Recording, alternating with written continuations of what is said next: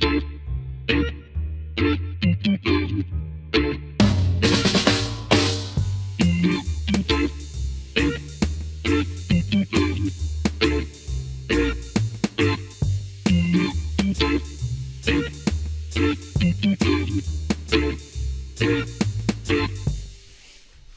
welcome to the final episode of The Filmographers.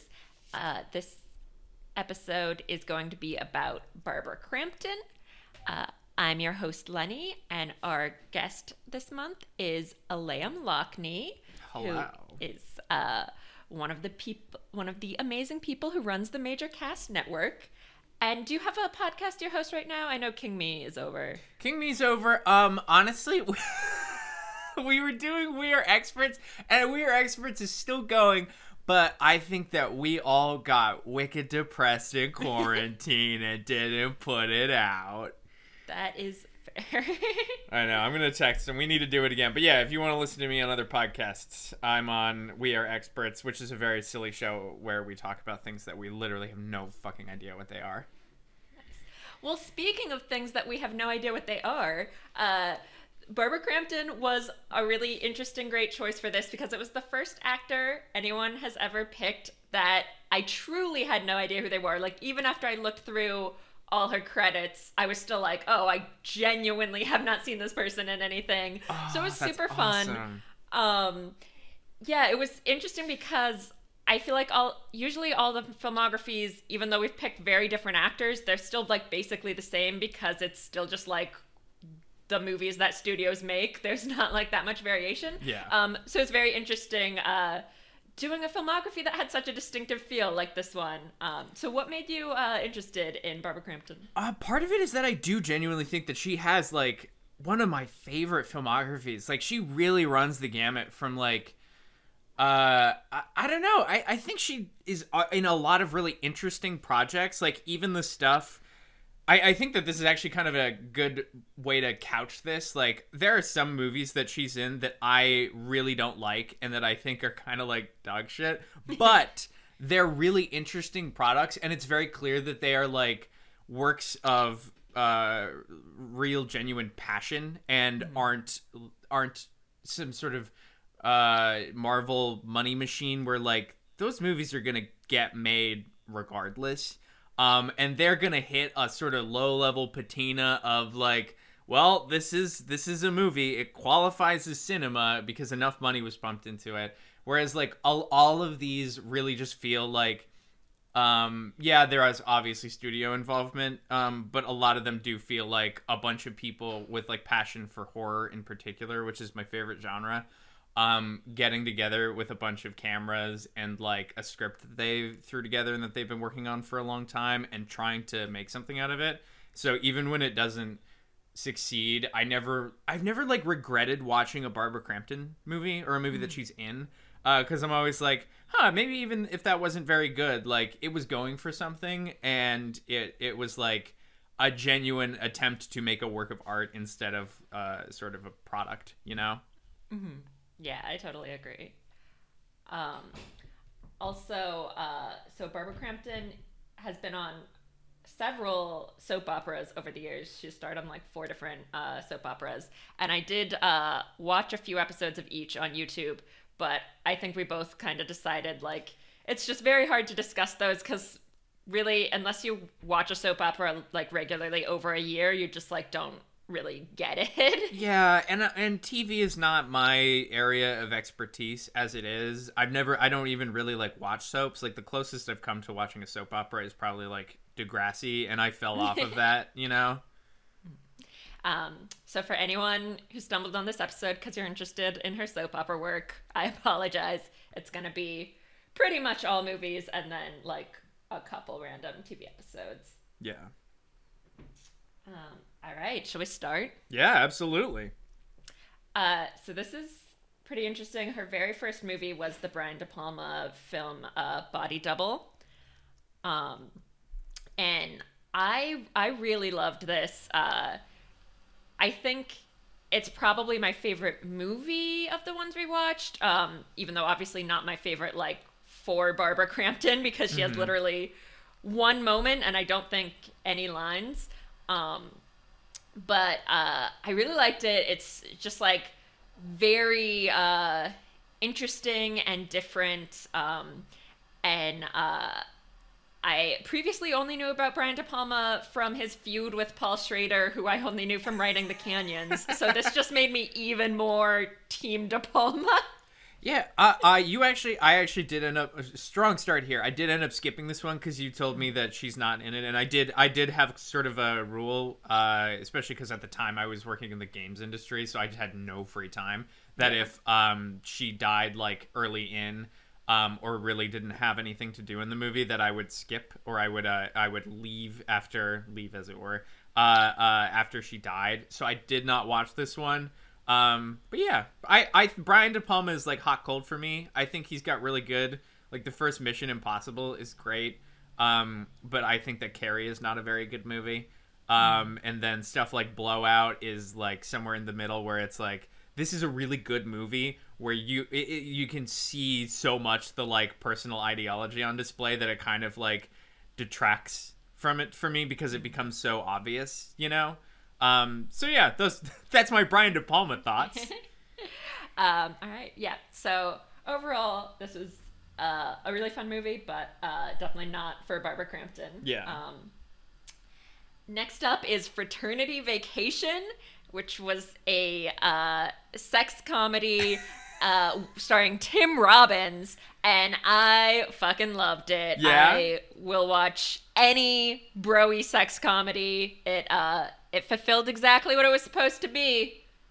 Hell yeah. I watched up until the scene where they like overhear the Barbara Crampton and her like female pair like talking like they might have an STD or something, and then they get freaked out. I didn't really care for this movie. I thought it was extremely boring, and sex comedies aren't very funny to me because you know, like I heard all those jokes when I was a kid, so like it doesn't have much appeal to me. So I thought this was like pretty boring, but I thought she was funny in it. All right, next is Reanimator. Oh, yes. Big ones. This is the one I'm gonna give my gold star. I really enjoyed it. I think what I really liked about Reanimator is it's like, I feel like it's the only movie I've seen truly replicate the experience of having like a weird dream. Mm-hmm. Just like going so far with just how disturbing and scary and sexual it is. It really felt exactly like having a paralysis dream, but in a good way. It was very fun. We're gonna be able to tell that like this is the moment where I get super interested because I have so much to say about Reanimator and just generally like the entire Stuart Gordon oeuvre, which like first of all, shout out to Stuart Gordon, rest in peace. A positively fucking monumental filmmaker. I love this like trilogy of Lovecraft adaptions he has.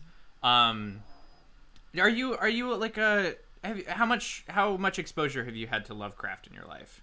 Basically none. I really liked him as a kid, and then as an adult, like read all the criticism that is true and valid about like, wow, this guy was like really fucking racist.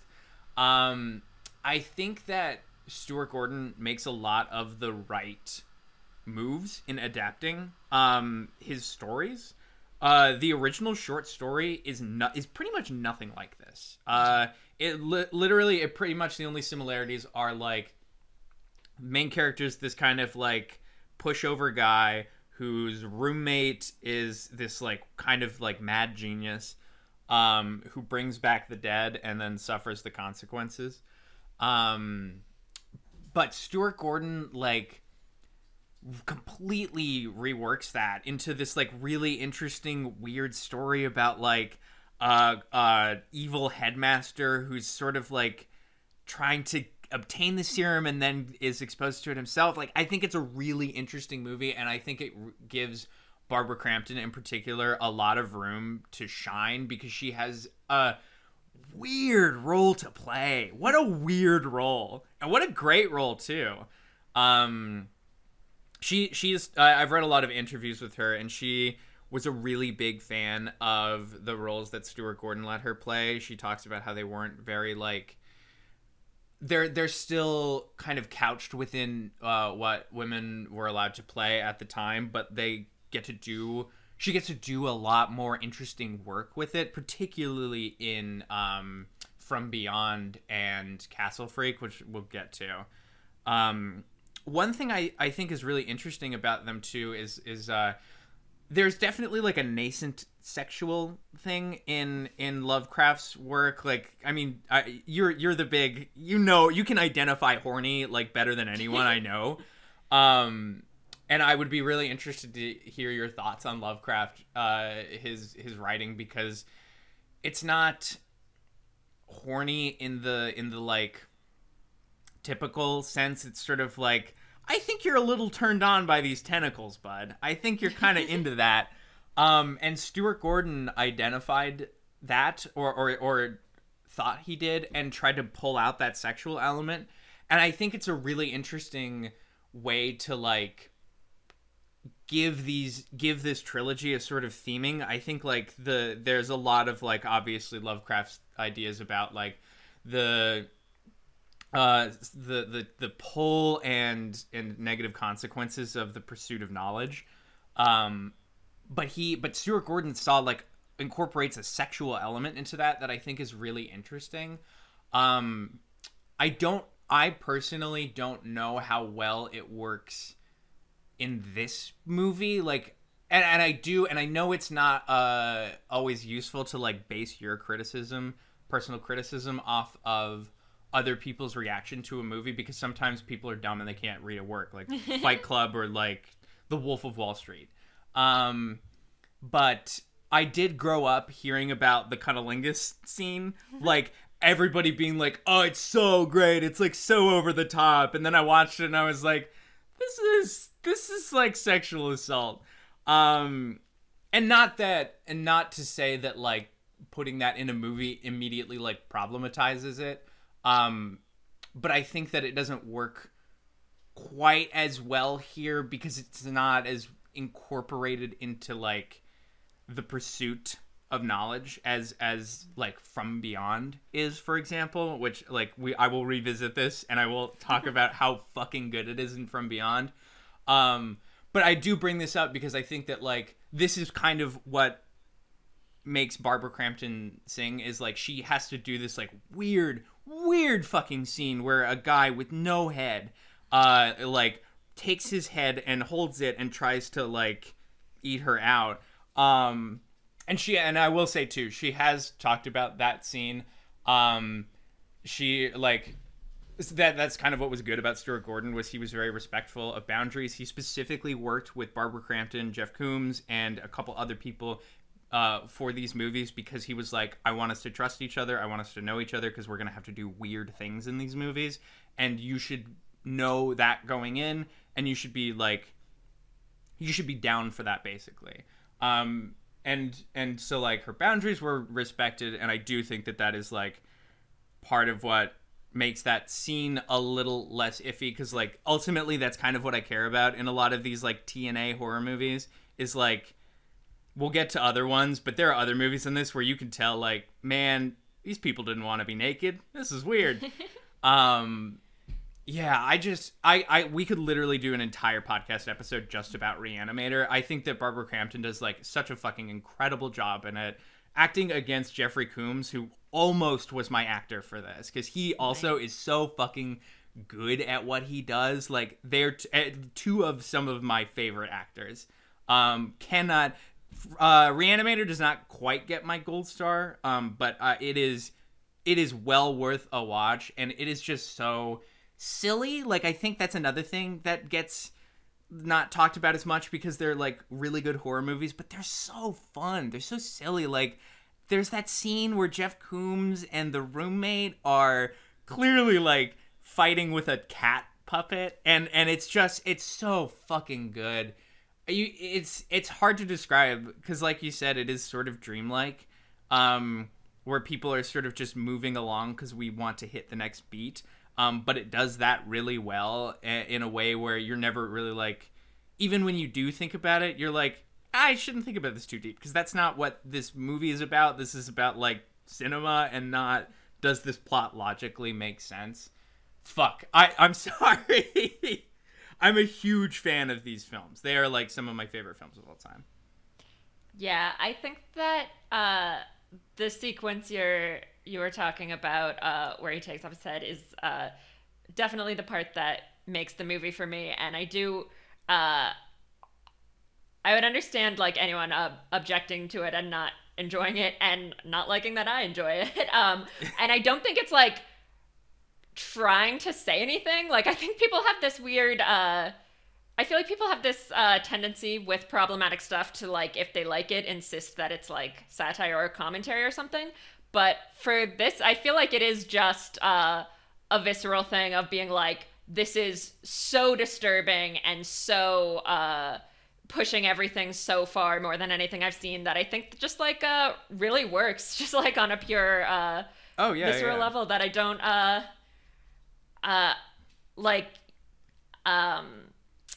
I have no justification for enjoying it. It's just really good. Oh yeah, I want to make very clear, I'm not trying to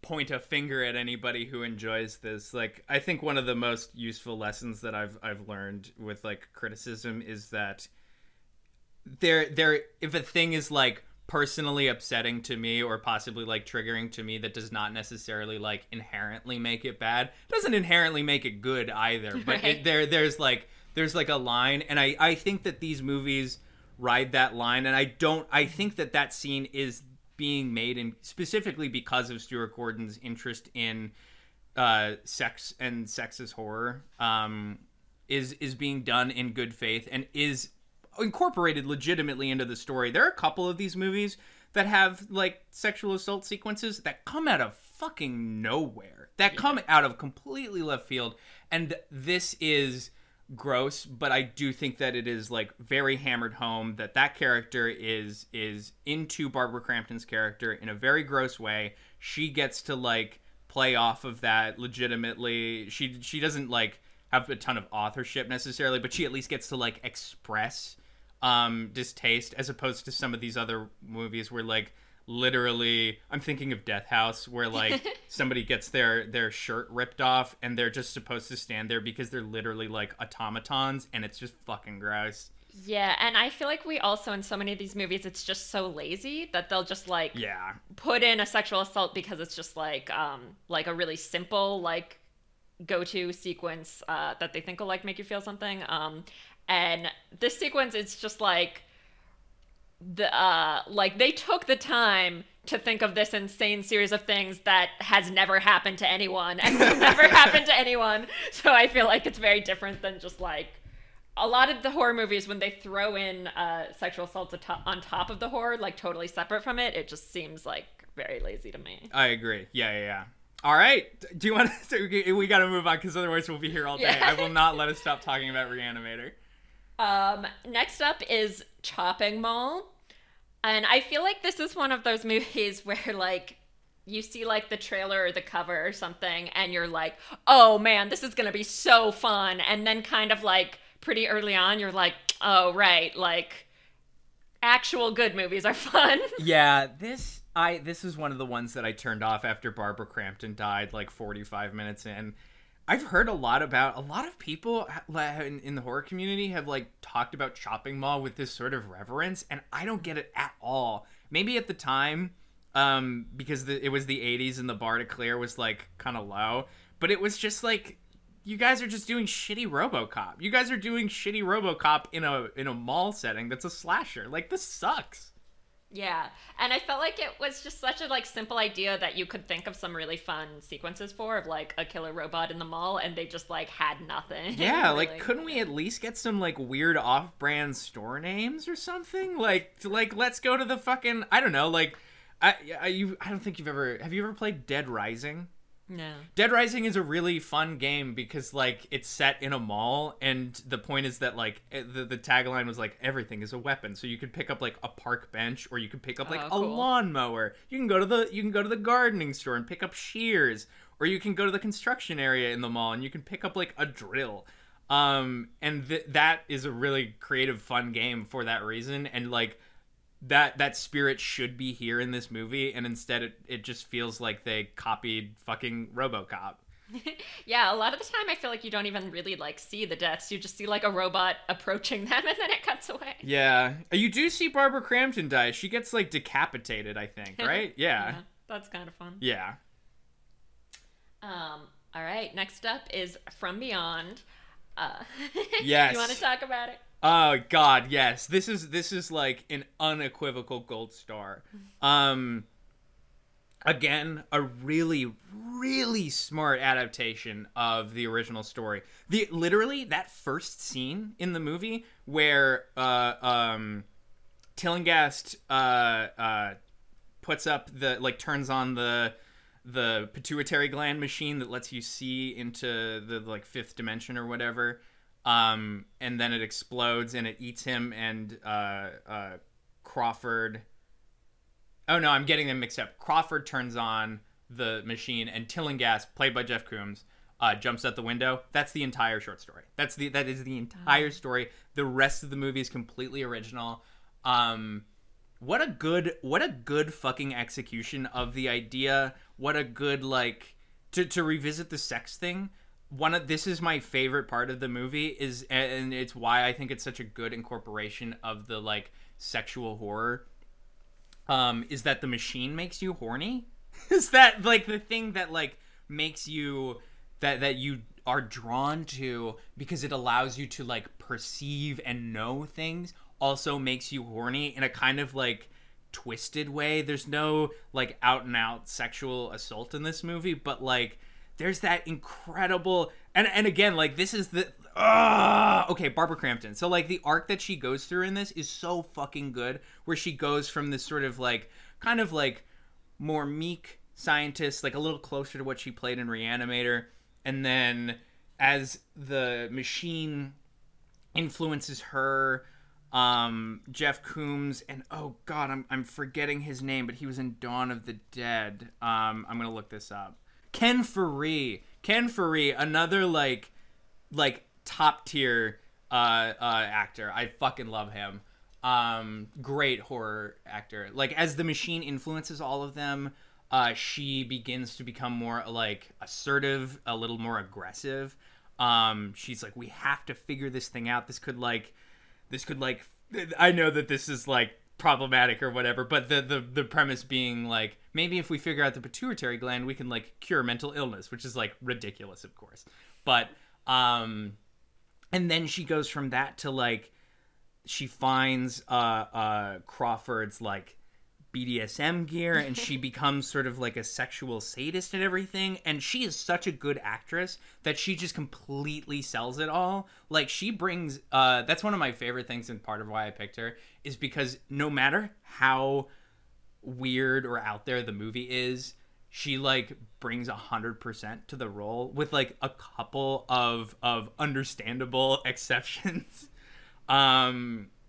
And I don't know, like that arc, to see her go through that is so nice, and to see her and I think at this point her and Jeff Combs are like a little more comfortable with each other. There's a lot of like really good subtle moments of acting between them, like when Crawford shows up again and he's that weird flesh monster, and she's kind of drawn to him because of the horny machine, and Jeff Combs kind of like steps forward because he knows how dangerous Crawford is, and like stops her. But you can see in his performance, like he's stopping her partly because he knows that Crawford is so dangerous, but also because he's drawn to him too, like because the horny machine's working on him too. This is such a good movie. I'm sorry, you should say something about it too. Yeah, I also really enjoyed it. It didn't work quite as much as Reanimator for me, much because I felt like the story dragged a little sometimes, especially like after the S&M gear sequence, kind of like a lot of the time after that, I was kind of like, I feel like we can wrap this up. But yeah, it's really interesting and well done. And yeah, it just gives you kind of this nice feeling of being like, that director knew what he wanted to see and he got it done. Yeah, you're right. You're totally right about the structure. This kind of casts structure to the wind. I do kind of like it for that. Just generally, like, I kind of have an antipathy for like the rules of cinema, even though I do understand why, like, there are reasons that we have act structures and stuff like that. But I do like it when a movie kind of surprises me in the way that this does, where the final act is like, we're in a different fucking movie right now. Like, we're getting the first person, like, heat vision or whatever out of the pituitary proboscis that Jeff Coombs grows. Like, I don't know. I think that this is, I really like the ways that this movie surprises me and just how fucking wet it is. Oh my God. I read an interview with her where she talked about the effects work. And she mentioned that the like liquid thickener that they use to get that like goop on everything is the same stuff that they used in McDonald's milkshakes for a long time, and I think maybe still do, which is a very funny detail. Yeah, I love all the visuals. The effects are really, really great. I think that might also partly be why this pushes it over for me, is because I'm really into that sort of body horror. Oh God, what's that line?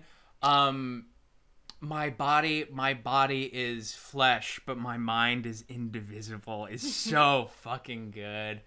Yeah. All right, we gotta move on. We gotta move on again. Gold Star, like, watch this fucking movie. It's so good. Yeah, it's very good. All right, next is The Evil Clergyman. Do you have anything to say about this? I feel like it was a complete, like, completely bland, uninteresting experience. I agree. I think it's pretty boring. For a 30-minute thing, you really do feel the runtime, because it's just shot in that one room. I can't remember which Lovecraft stuff it's pulling from. I think it's pulling from The Rats in the Walls. I think the only thing about this that really, like, sung was that little man rat who cussed at me. Yeah. That was very fun. Yeah, I think it's an interesting idea, and I would have liked to see it if it had any budget. It kind of reminded me of oh God, it's the Shannara Chronicles. Is this on MTV? Yeah, did you ever see there No. was a pilot that was made sort of like in a Spider-Man situation where the only reason it got made was so that way the production company could, like, hold on to the rights. Because they could say, like, look, we're doing something with it. And it kind of had similar vibes to that, where it's like, this takes place in one room, it has no money, and that's why we have 3 actors and a bed. Yeah, it's worth it to see Barbara act. Like, if you're a diehard fan like me, like, I think it's worth it. Because again, like, she really does try in everything she does, pretty much. But yeah, other than that, not really much of substance to talk about. All right, next is Puppet Master. I didn't have any fucking fun with this, and Yeah, same. she has, like, a little role. Like, I've heard a lot about the Puppet Master franchise, and at a certain point in the movie, it was like, oh, it's because there's these, like, sex scenes in it, and porn wasn't as accessible. It's like, just watch porn, everybody. Yeah, I agree.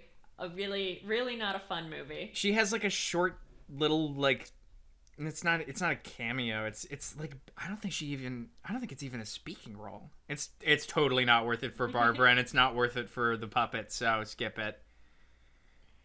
All right. Next up is Trancers 2, a movie about a future trooper, Jack Death, who returns again to save a Los Angeles commodities broker from zombies. Let me I actually got to look up my notes for this. This was the second movie I watched in quarantine, so I kind of don't really remember it very well. Yeah, this sort of belongs to type of 80s schlock that I think would have held a lot more appeal at the time. I don't know. I watch literally everything I can, so I don't like regret watching this. But it is so silly. It's that like high concept premise where none of the execution ever really dwells on the concept at all of like sending someone's consciousness back through time, and then like doesn't his wife from the future comes back, and there's like a love triangle because he's like moved on, even though theoretically he's going to be pulled back to the future at some point. Yeah, I thought all this stuff about like time traveling, but you like get assigned a random body was like really like interesting and cool and could go a lot of places, and they just sort of do this like what felt like a very like typical very like het love triangle with it. Yeah. It was kind of disappointing. And this is like Days of Future Past if it was like fucking boring and didn't explain who the villains were or what they wanted at all. All right, yeah. I'd say I don't know if I would actually say skip this. I don't think it's like unwatchable, even though it is boring. And Barbara Crampton does fun stuff in it. Next up, Robot Wars. Oh man, I fucking loved Robot Wars. Yeah, this definitely visually was very cool to watch. Yeah, I miss the era when like prop. I mean, I'm probably getting the name of the job wrong, but like the prop master or whatever. I miss the days when they would have to be like, all right, I'm on this movie that's supposed to take place in like robot mech war future. What does that look like? I don't know. How can I do that on a shoestring budget? Crazy straws, like there's something that looks like a bong that they serve coffee out of, and like I'd go apeshit for that. I would take that any day over our fucking like CGI chrome dome shit that we get now, where it's just like everything is just like, okay, that's like round and metallic, so we're in the future. All right. Yeah, it feels very detailed, and yeah, definitely a visual treat, especially if you like older sci-fi. I felt like as a movie, it wasn't too interesting. Other than that, I felt like kind of once you get used to the like costumes and stuff, there wasn't a lot to like sink your teeth into. Mm-hmm. Yeah, like I don't know. It's just like a very simple movie from its time, and I do kind of like it for that. I would put it in the same grouping as Trancers 2 or we'll get to a Cold Harvest, where it's like this was like a shoestring budget 80s action movie. Although Cold Harvest was 90s, but neither here nor there. And it's kind of charming for that. Obviously, like, it has its issues. This movie's so fucking racist, dude. Wildly racist picture. But I don't know, like, there's something really charming to me about, like, seeing these robots fight, and it's clear that they had, like, no money to do this, and they still managed to, like, you know, like, communicate what's happening, which is better than, like, a lot of movies now do. You know, like, there's never a moment where I was like, wait, where are we? What are we doing right now? It was always, like, very clearly communicated. Literally, I think, like, that movie's biggest enemy was its, like, budget and chunks of its script that could have, like, used a couple more passes. Yeah, I don't think it ever really sang, but I actually really liked it, you know? Yeah. Next up is Castle Freak. I feel like I didn't get a lot out of this. I felt like it really dragged on. I do think that this is like one of the weaker, or the weakest of the three Stuart Gordon ones. Yeah, straight to TV, or no, was it straight to video? I think it was straight to video. Yeah, I actually kind of like the original Castle Freak short story better. Where the premise is like, the way the short story goes is this is it's from the perspective of the titular Castle Freak. And he lives in this, like, mirrorless tower or whatever, and knows nothing about it's very like Plato in the cave, knows nothing about the outside world, eventually does, like, get out and realizes that his tower was, like, underground the whole time, and he comes up from his underground tower, and somebody, like, sees him and is like, oh, like, freaks out, and he sees his reflection, I believe, in a pool of water, and realizes that, because he gets freaked out because he doesn't know what people are like, and he thinks that they're monsters, and then he sees himself, and it's like, oh, I'm monstrous or whatever. So this is very different. It's like weird how much of a family drama it is. I think that's kind of maybe why it works less, because From Beyond and Reanimator are so... The stakes are so heightened that it's not... you never really, like, feel the parts where it drags, at least for me. Whereas Reanimator, there's a lot of, like, this is our family drama, and the whole time I'm like, there is a man in your house. And it's not like The Boy level where that family drama really gets incorporated into, like, how they end up reacting to the monster outside of, like, that very last scene. That said, I do think, like, this is totally worth watching, again, for, like, just to see Barbara Crampton and Jeffrey Combs act off of each other, because this is the most out and out, like, grounded and intimate that they have to be, and it's, like, kind of a complicated role because roles for them, because, like, it's that their son died because Jeff Combs was drunk driving, and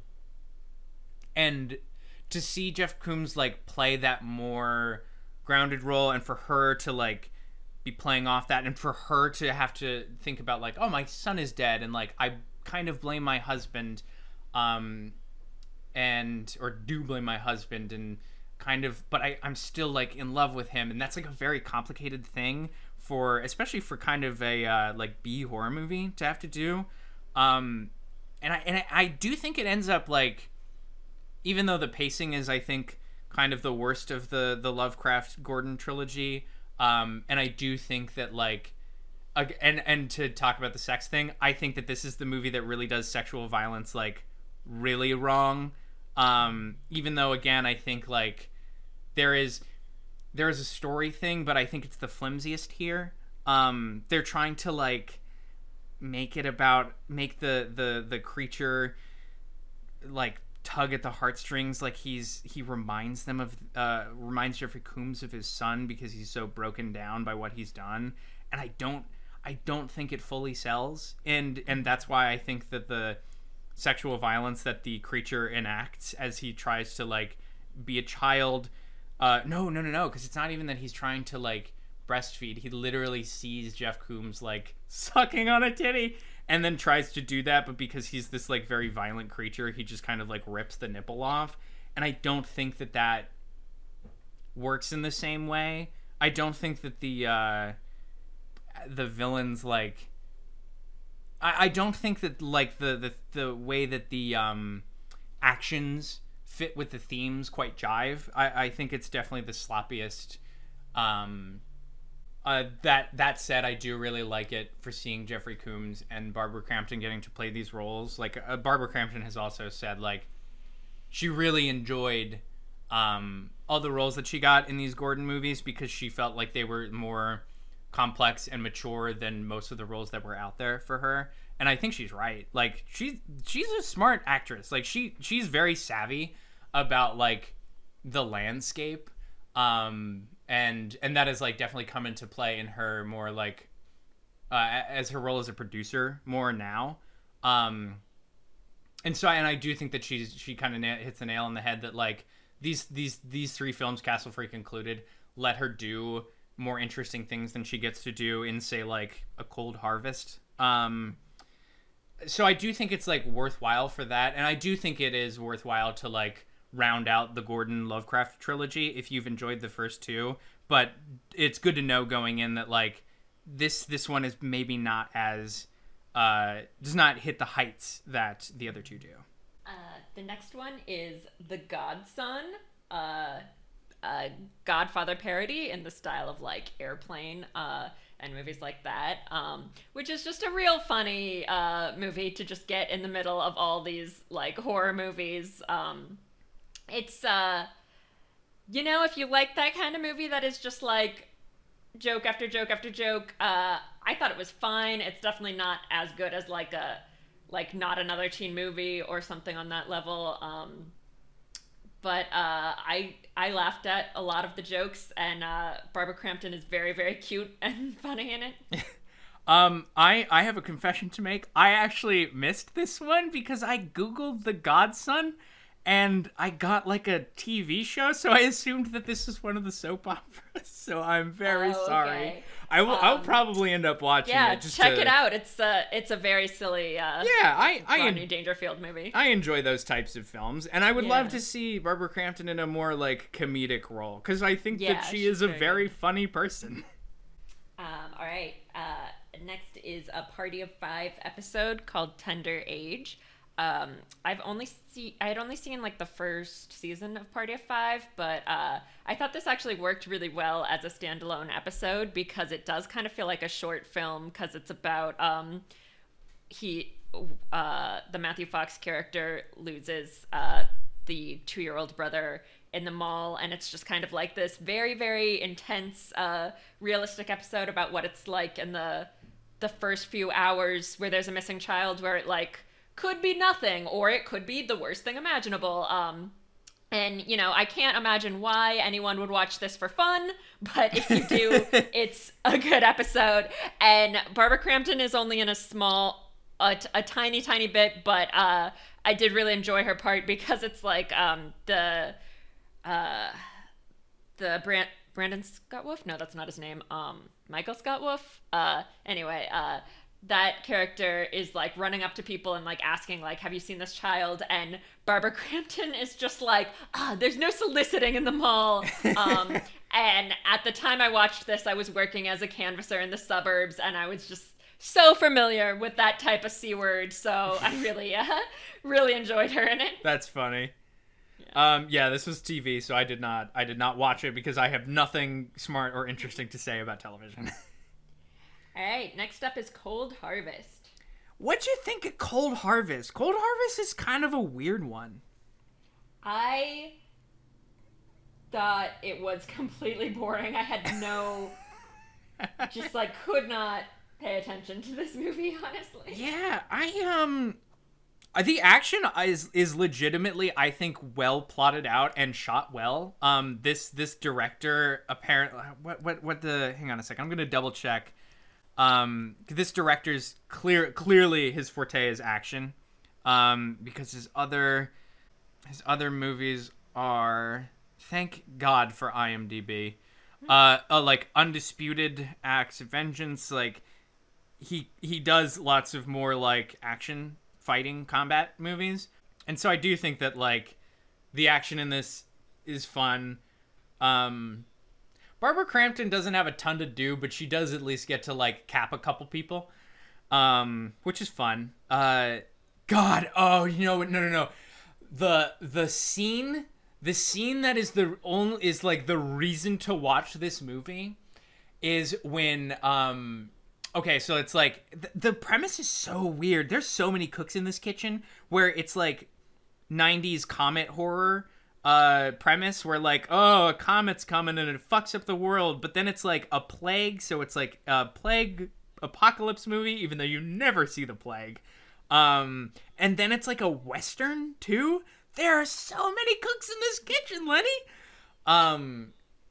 And the premise is that like she's part of a caravan of people who oh my God, that's right. And it's like a familial revenge tale. Jesus. Because she's in like a caravan of people who are immune, and so they can make a vaccine. And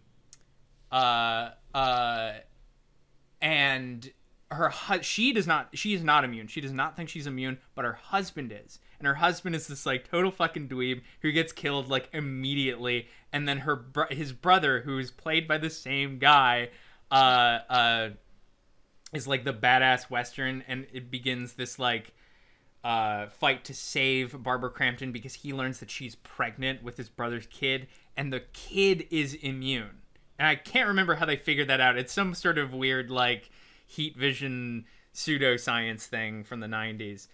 But there's that scene where like the military shows up to like save him or whatever, and there's like a bunch of like future fashy looking goons like Starship Trooper shit, and they tell her, and then she learns that she's pregnant right then, and they all are like, congratulations, like one at a time. It's so fucking funny. It's incredibly good. Yeah, I would put this like above Trancers 2, but below Robot Wars. All right, we're gonna break for a quick ad for some of the other great stuff on the Major Cast Network. People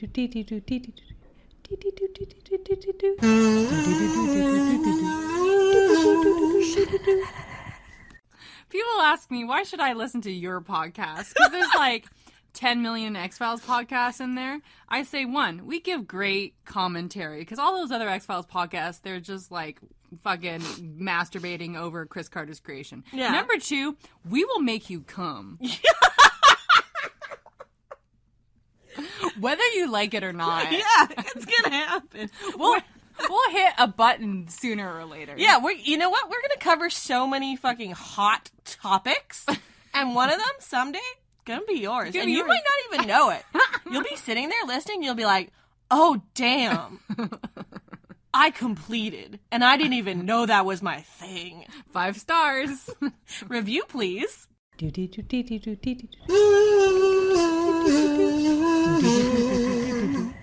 Catch the Double X-Files Tuesdays at noon on your favorite podcast app. Baby, we'll treat you so right. Next up is Lightning, Fire from the Sky. And I think that definitely the most interesting thing about this is that it stars a very young Jesse Eisenberg. I think he was like 14. And he's just this little dweeb who is like obsessed with finding patterns in the environment. And so he warns everyone about these unusual readings. And just everybody is like, shut up, you fucking nerd, until the disaster strikes, which is a formula I always enjoy. Yeah, I actually really liked this movie. Like, listen, it's fucking better than anything Roland Emmerich has ever made. So, like, there's that. But there's so much, like, silly, fun shit. Like, when you're in the POV of the lightning as it travels through the lockers and kills the principal. Like, God, that's good shit. And Barbara Crampton is so fun in it, too, because she's playing the Jaws mayor who's like, no, we gotta keep everything open or whatever. And then she gets killed by the lightning, right? I think so, yeah. Yeah, I feel like she gets like blown up in a car. It's been a long time since I've seen this. God, what a just fun, silly movie. And then like the reveal that it's like the reason that all these storms are converging is because there's like a shitload of iron in the earth in this town. Just like, man, what a fun little picture. Yeah, it was surprisingly good. They put a lot of work into making each character interesting, which I think is often like what makes or breaks these movies. Yeah. I love the cute little romance where Jesse Eisenberg meets a cute girl, but like all he can do is talk to her about the readings he's getting from the sky. Yeah. It's a lot of fun. Yeah. And it kind of like it weirdly has the cadence of like an educational film, which I think kind of gives it like a tone, which is another problem with some of these movies, is like Trancers 2 doesn't have a tone. You know, this movie has a feeling that it invokes, and that is like one of its stronger qualities. Yeah, I agree. All right, next up is The Sisterhood. Woo! I fucking loved this movie. This movie is like unironically really fucking good, I think. What are your thoughts before I fucking like go off? I hated this movie. It It's so weird because everything about it is just like a softcore porn, except they refuse to show even a titty. There's just a lot of like grinding. There's so much grinding with full pants on. And it drove me insane because I was like, this is a pretty sexy plot, and if they actually did it, I could see it being a good movie if it wasn't all fucking grinding. And there would even be like, there's a scene where she's making two guys, it feels like it's supposed to be kiss, except they don't. You can see that they are not touching each other at all. And the girl watching them is like, yeah, do it harder. And you're like, do what harder? I can literally see that they are not touching. It's so weird. It feels like a like Mormon film that's meant to like turn you against horniness and be like, oh, horniness will only ever be used against me. I'm never going down that road again. It's bizarre, and I don't know why it exists and who it's aimed at, but now I do know, because it's you. Yeah, I love this fucking movie so much, because it's like, finally, like, camp, like real camp. There's so many things that are like called camp, and I don't think that this is, I think you're totally right. I don't think it fully squares the circle on camp, particularly, like, not particularly, but almost solely because of the kind of more reserved sex stuff. It's hard to say why that decision was made. Did you know that this is directed by the same guy who directed A Talking Cat? I don't know what that is. I think you told me that. A Talking Cat is sort of a very much talked about not even a B movie, like kind of like fun bad movie to watch in those circles. Has a very, very similar kind of weird, like, it feels like they shot this in one of the mansions that they rent for porn kind of vibe to it. But A Talking Cat is very much more explicitly, like, supposed to be a family movie, so that's about as far as it goes.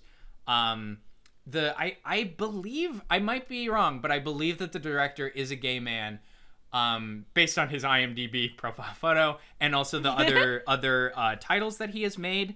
So that is part of why I kind of have an affinity for this, is because like and why I do think that it is camp, is because it is like actually a gay man directing a thing with like very obvious queerness in it. He's known for A Husband for Christmas, Knock 'Em Dead, and interesting, The Puppet Master 3. There is very like queer softcore stuff going on in here. I think it is partly like the exaggerated, like very silly element that I think, like, again, like this movie has a tone, which some of these movies don't. It's very over the top in like ways that I do think are maybe not always creative, but are executed creatively by the actors, and that does feel to me like the director coaching them, because you don't get those performances without a director who kind of knows what's going on. And this guy's made enough schlock that I would be surprised if he didn't know what his movies were and what he was going for, especially because there kind of is a tonal consistency between this and A Talking Cat. And I think you're right. I really would like him to just full on be like, here's the gay sex. Here's the part where these two guys fuck each other. But so that did detract from the movie a little bit for me, but not enough. And Barbara Crampton is killing it. She cries in this movie. She literally does like work the waterworks. They're not fake fucking tears. Like, she's producing those salty good ones. Like, and like that is also kind of why I like this movie, is because it's like she's fucking giving her all for this, and it kind of works. And that is a really hard line to toe, is being a very genuine actor in a movie like something like this, and still having it work. There are a couple movies where I think that really is on display. Like, I just watched Killer Clowns from Outer Space, and the like good cop, as it were, is playing it so fucking serious. Like, he thinks he's in a different movie than he is, and it works because it kind of heightens how kind of weird and surreal it is. And so I think that that's a good thing that Barbara Crampton brings to projects like this. And there is something I really do enjoy about these like goofy, porny movies that, I don't know, that maybe don't always like hit the most creative original beats, but like hit them pretty well. And to like, I don't know, there's so much to pick apart when you're watching this movie, and like the little beats of performances, or like the editing in this movie, which is fucking bananas, or even the soundtrack, which sounds like B-sides from Sonic R. So there's just like this perfect little stew of weirdness that coalesces and comes together. And to invoke a talking cat again, I think that this is like much more interesting to watch than something like that, because it is so much about like, oh, like it's just the temptation element of every vampire story, but that's the entire movie. And so they like pull at it so much that it like kind of ends up being very funny and silly for me. Like, this is not a scary movie, and I don't think anyone working on it really was like, yeah, this movie's going to be really scary when it gets released to DVD or whatever. So yeah, I really liked this. This came close to being my gold star just for like the tone that it hits, but I think that From Beyond is just so unironically fucking brilliant that it had to get it. So yeah. Wow. Yeah, this was definitely one of my least favorites. It felt to me like a very like cynical thing of like, we're gonna purposely make a so bad it's good movie, and like I felt like anytime the plot or relationship started to hit a point where they could be like interesting at all, they like pulled back and were like, no, this is just for people to like hate watch. And it pissed me off. I got really mad watching this. The next one is You're Next, which I watched once and very early on was like, this is clearly one of her classic not a real movie, just absolute shit movies, so I'm not going to pay that much attention. And then I found out it is like one of the more acclaimed ones. So I watched it again, and again was like, this is a terrible movie. It's so, it feels so much like a student film with the quality of acting and dialogue. And I truly don't understand the appeal at all. I'm very curious. Do you have anything to like expand on? Because I'm not as hot on this movie as a lot of people, but I do like it, and I do think it's doing interesting things. So do you have anything more to like dig into? Because I'm very curious to hear why you didn't enjoy it. No, because it's just seems so clearly like uninteresting and poorly made to me that I don't even know. Like, it's hard to talk about just like the absence of quality. But yeah, the dialogue was probably the first thing that just made me be like, fuck this movie. And the acting just makes that like worse. And then I just found it like very uninteresting. Like, they're in a house and people start dying. It does what horror movies do, and then it ends. I like this movie because I think it we'll get to Beyond the Gates. I think that this is my big gripe with Beyond the Gates is that its repackaging of the 80s and that style of movie is not particularly creative. I don't think it is a lot of just like referential stuff. Like it's very Stranger Things to me, where it's sort of just we did these things in the 80s, and so we're just going to do those things exactly the same now. And what I like about You're Next and some of the other work, it's like have you seen The Guest? No. That's another movie by the director writer team Barrett and West, Ty West and Simon Barrett. I think that their shtick, which is trying to not repackage, but to build off of, and that's why I like this, is because I think it's building off of as opposed to repackaging sort of 80s movies, is I don't think it always works. Like Ty West did the Death Note movie, which is trying to do some of those like 80s things. It's supposed to be like an 80s prom movie, but barely does that and completely falls flat and does not fit with Death Note as a property at all. But You're Next and The Guest are kind of like, they're trying to do weird fusions of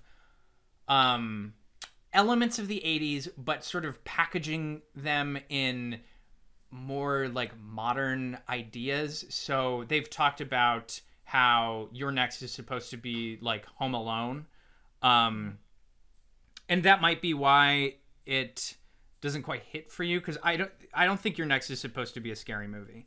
I think that there are the aesthetics of horror, absolutely, and that is why it falls into that. But also genre more or less exists so we can be sold things. And that is there's like more nuance in that idea, but I don't want to get into it right now. So I do think that this movie is kind of trying to like wink a little bit at you. And I think that maybe that's like the difference that we're finding in our tastes is I do kind of like movies that are winking, that are like, yeah, things are a little silly, kind of like The Sisterhood. Where this is more just like, yeah, like the line, fuck me next to your dead mom, where it's not necessarily supposed to be taken fully as a horror movie. And I think that is a much more interesting idea, to take a comedy from the 80s, take some of those elements, and then incorporate more modern aesthetics from their chosen genre, which is horror in this sense, and trying to like fuse those two together. And I do think that like this is definitely like an early attempt by them. I think The Guest is overall a much tighter and better looking movie.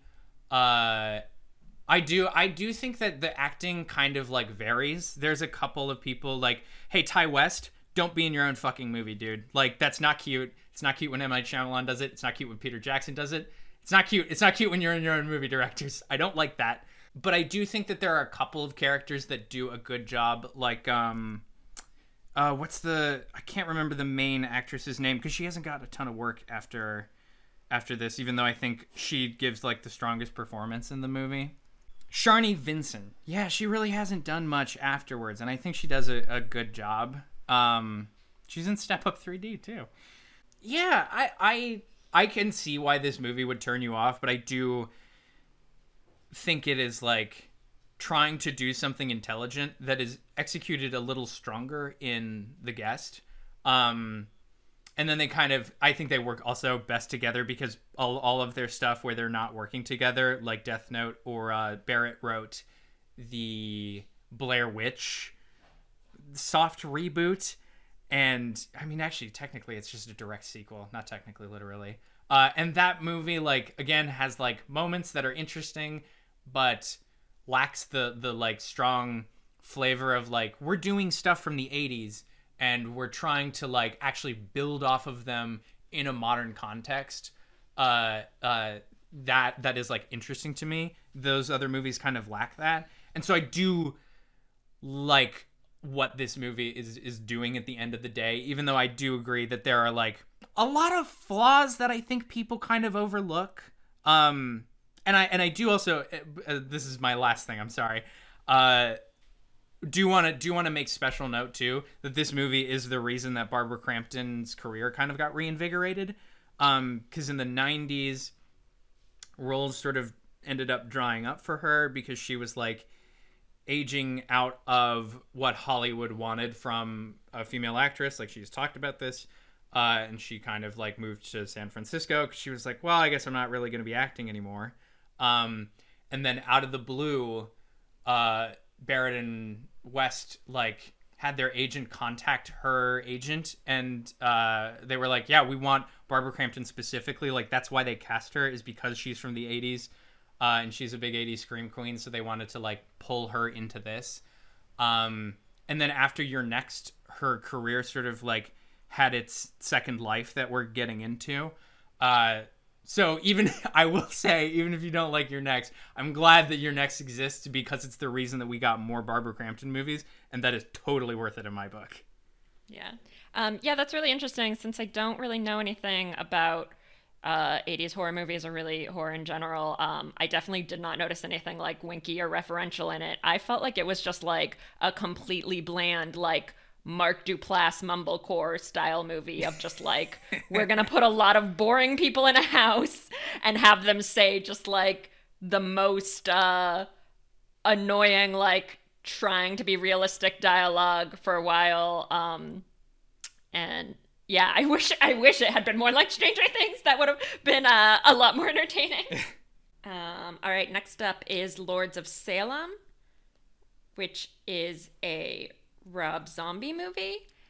And I thought this was pretty enjoyable. I don't have a lot of like deep story thoughts on it. There's not a lot to sink your teeth into, I think, but I always enjoy Rob Zombie movies. I think it was just fun with like really good visual like set pieces throughout.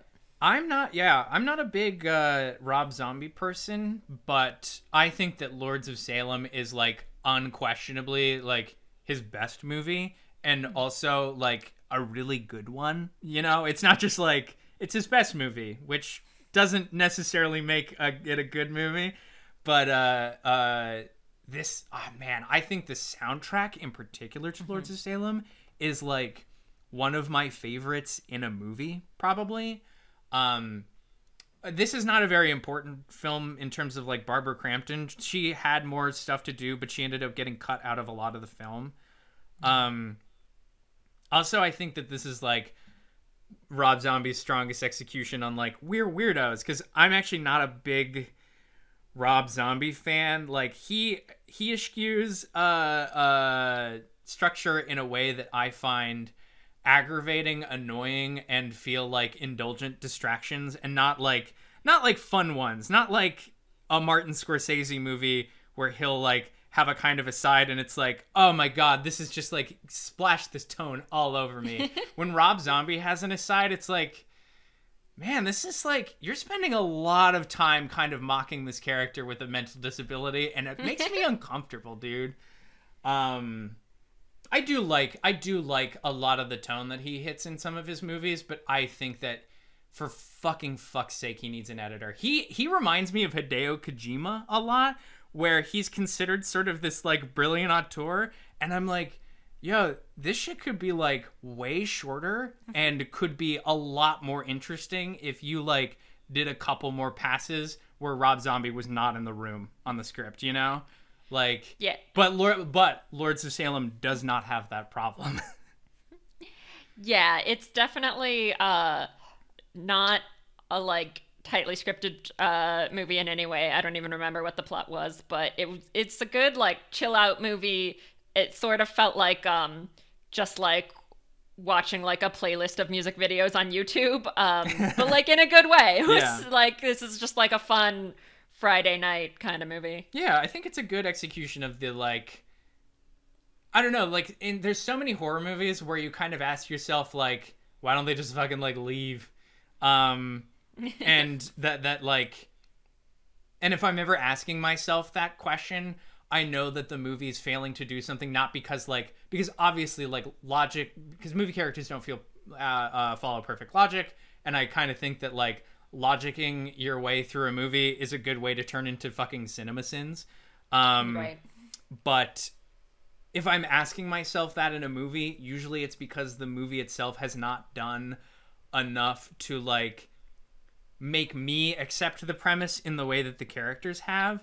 And there's so many moments in this movie that you should be feeling that, because it's basically just her like listening to music, interacting with creepy people, and clearly being like selected for this dark ritual, and then like it gets further and further and further every like cycle that goes, and then until finally like the ritual happens. And like, by the way, probably the best ending I think that Rob Zombie has ever penned. Like, he likes to do those nihilistic endings.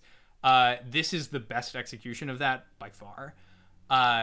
and never once was I like, why isn't she just like stop the record? You know, it's because it's like, yeah, because the soundtrack's so fucking good that you're like, I kind of want to hear more of this.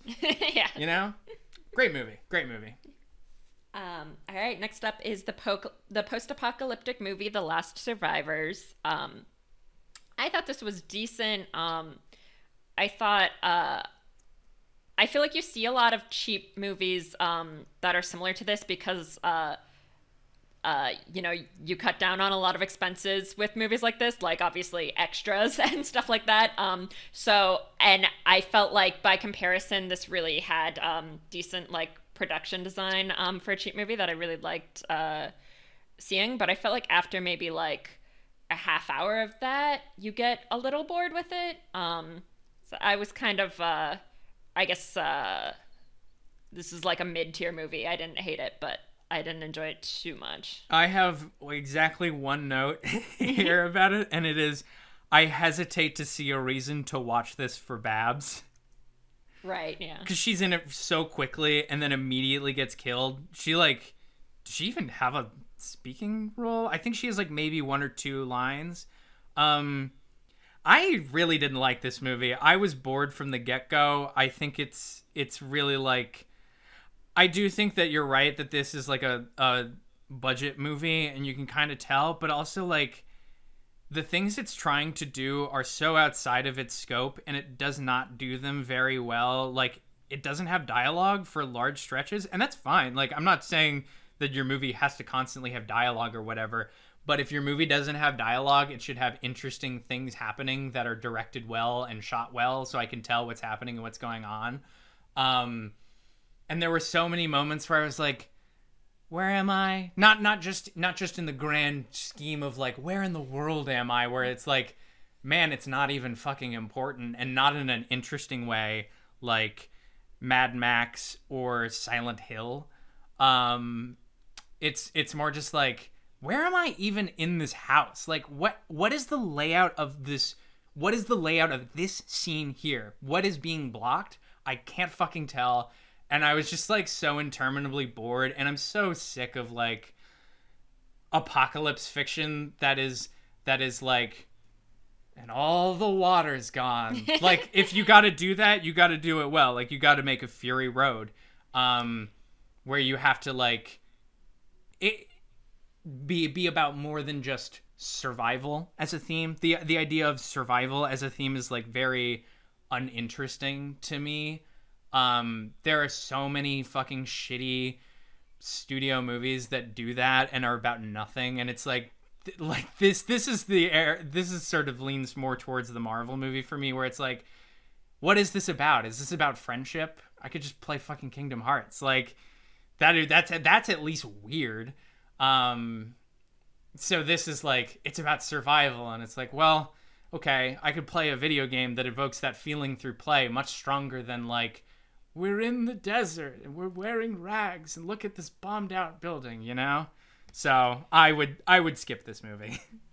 Yeah, I think in this filmography, this is definitely one of the most cynical ones in terms of like clearly being like feeling like a like Netflix algorithm movie. Yeah. All right, next up is We Are Still Here. I really fucking love this movie. Did you like it? Yeah. Yeah. We Are Still Here has become like almost like a comfort movie to me. Like, I've seen it like 7 or 8 times, I think. This is another one that is like doing a lot of 80s referential stuff that is like more subtle, because it's doing a play on like 80s haunted house movies. Like, all the main 4 actors are horror veterans. A lot of them have done specifically like haunted house features in the past. I'm very curious, what did you like about this? Because this is kind of an uneven movie to me, but in a way where I kind of be like, yeah, but I love it. It's like my kid. Yeah, well, I feel like so many horror movies try to mix the like personal drama with the horror with very mixed results. Like 90% of the time, I think very bad results where it seems very like tacked on. And in this, I thought like the personal drama was really driving it, and it it reminded me of plays by people like Edward Albee, where like it felt like, even though it's like a traditional haunted house movie in a lot of ways, it almost felt like it could have been like absurdism, just like growing from the couple's relationship into this. And I loved that feel. And it like, this is partially because I'm not as familiar with the genre, I'm sure, but like a lot of moments like genuinely surprised me. And especially like at the very end, I was like pleasantly surprised by how much I was like, good for them. I'm happy for them. Yeah, I think that this, you know what, to be honest with you, like, this conversation has kind of, like, lowered my opinion a little bit of You're Next. Not to the point where I don't like it, but, like, I do think that you're right that there are, like, flaws in that movie that a lot of people don't totally acknowledge, because there's a weird sort of, like, fan thing about Barrett and West because of the type of movie that they make. And I think that and We Are Still Here are sort of a pair where they're kind of doing similar things, but We Are Still Here is doing it with a little more like doe-eyed, like very, very, I don't know, like I hate nostalgia, and we will get to that with Beyond the Gates. But this movie is nostalgic, but in a way that I think, like You're Next, is trying to build off of it and hold these old things in a modern context in a way that feels additive, and not just like copy paste. And you're right, like I think that it's kind of incredible, the line that they ride, where like, hey dude, how fucking good is the carnage at the end of this movie? Oh yeah, the carnage is really, really good in this movie. It's incredible that we can go from like, the evil house is sucking people into the floor and exploding them, and Barbara Crampton, how fucking good is it? When Barbara Crampton is like, you know, it's like that Simpsons jokes, like 2 knives. I gotta say, this is pretty terrific, but it's 5 knives, and she just fucking plunges them into that woman's jugular. It is so funny. It was really refreshing seeing a movie that like goes so hard with like every death. And at the same time, I feel like this is definitely, unless I'm forgetting something, the best storytelling of any movie she's in. Like Reanimator and Beyond and From Beyond, like they're so good, but it's like such a like director's movie. It's so like the visuals, you know? And I thought that this movie had so much storytelling compared to the rest of her filmography, which I really enjoyed. I will defend From Beyond and Reanimator, and not necessarily from a script standpoint. I think the script does some stuff, but I think that particularly there's a lot of storytelling in the performances. But that's neither here nor there. I'm sorry. Yeah, like I think that this tells like a really, and I don't mean this in a like condescending way. I think it tells like a very quaint story in a nice way, in a way that feels homey, which is what this movie is about. Like, it's about this couple that is so nice that the evil house and the like vengeful ghosts that live there are like, actually, we don't want to kill you, and everyone in this town fucking sucks, so let's get them, and like, we'll still have our meal. This movie literally has its cake and eats it too, and is not worse for it. And you're right, like it is incredible that we go from like one of the best mass fucking murders that is in her filmography to like they go downstairs and they do see their son. Like they are reunited with their son. And again, and like part of the reason that I think that sells is because the performances, particularly Barbara Crampton's, are just like so full of heart and like genuine emotion. Which is, I know, a ridiculous thing to say about acting because that's like the goal usually, but really hits like a high. And yeah, like it, like again, like to like We Are Still Here and You're Next are of a pair where like that carnage scene is so slapstick.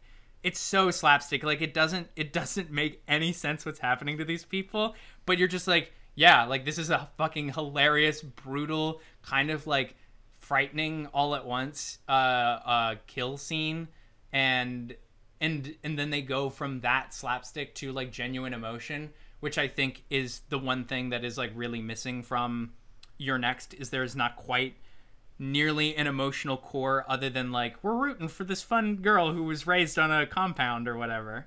Yeah, fucking great movie. Again, a very close contender for a gold star. Yeah, same. All right, next up is Sunchoke. I was really excited when I started this movie because I have a lot of affection for Sarah Hagen from Buffy the Vampire Slayer, and it's just her and Barbara Crampton in basically a two-woman show that's like very psychosexual, and I love psychosexual torture. But I thought this execution was just so goddamn lazy, and I feel like this happens a lot when people like set out to write something psychosexual, but they're just like not creative enough. It ends up being like 90 minutes of like tense, ooh, what's gonna happen, and then just like a straightforward assault. Yeah, it is. It's a writer director too. It's a man, and I think you can kind of feel that. It's very weird. It's trying to make a lot of like very essentialist points about like womanhood and what that like entails, which is, oh boy, you are treading in some rough waters to begin with there, especially if you're a writer director cis guy. Yeah, I think you're totally right. Like, I kind of went in with this with like pretty good faith and ended up being like this is one of the movies where there's the sexual assault scene and it kind of comes out of nowhere, because she like goes out on the town and then a guy rapes her out of like fucking nowhere. Yeah, it's just weirdly tacked on. Like there's it's so much about the relationship between Sarah Hagen and Barbara Crampton, which also like isn't well done. Yeah. But it's like, it really drags the movie down that they like tack in so much stuff with dudes for like no real reason, because it's like the one interesting thing about it is that it's all about like a young woman and an older woman, which you don't see that much. But then they just like throw in all these things of like, what if also a lot of dudes fuck her? Because there aren't enough movies where that happens. Yeah, it's like it's so weird because it's trying to like capture the full the full spectrum of womanhood. And you're right, like there is like an opportunity to be like, here's what it is like to be like a younger cis woman, and here's what it is like to be an older cis woman, and here's how maybe those two come into conflict with each other in the problems of society, but it never really does that. And I do think that like part of the reason is not just because of the writing, but the direction really gets in its own way, where it's trying to be like super cerebral and I do not say this lightly, it is attempting to do like some Lynchian stuff without understanding what actually is Lynchian. And so you sort of have this like hazy movie that is dreamlike and not in a way where it like holds water.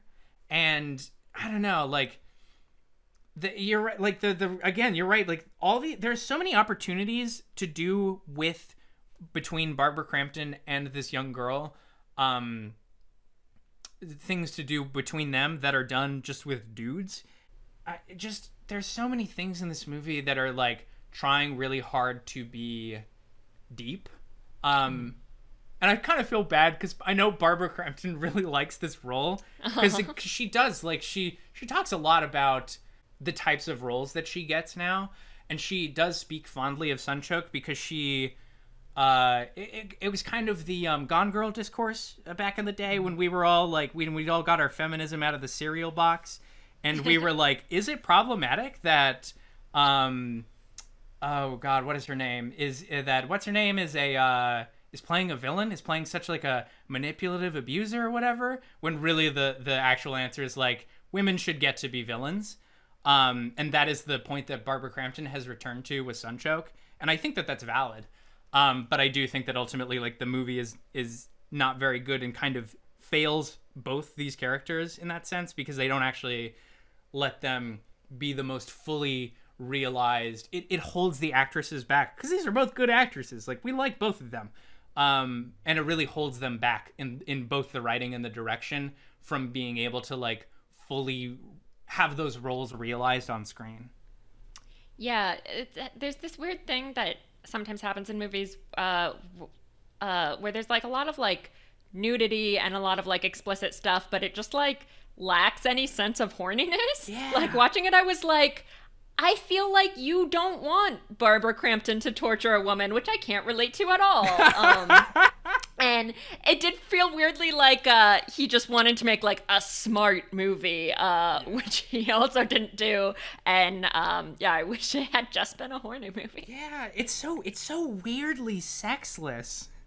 Yeah, you know what? Like, I will say, I think it's worth it to watch, because I think that Barbara Crampton is like, is really trying in it, as is I do. What's the other actress's name? Sarah Hagen. They're both trying really good, and they're good actresses, and they're bringing like good work into this movie.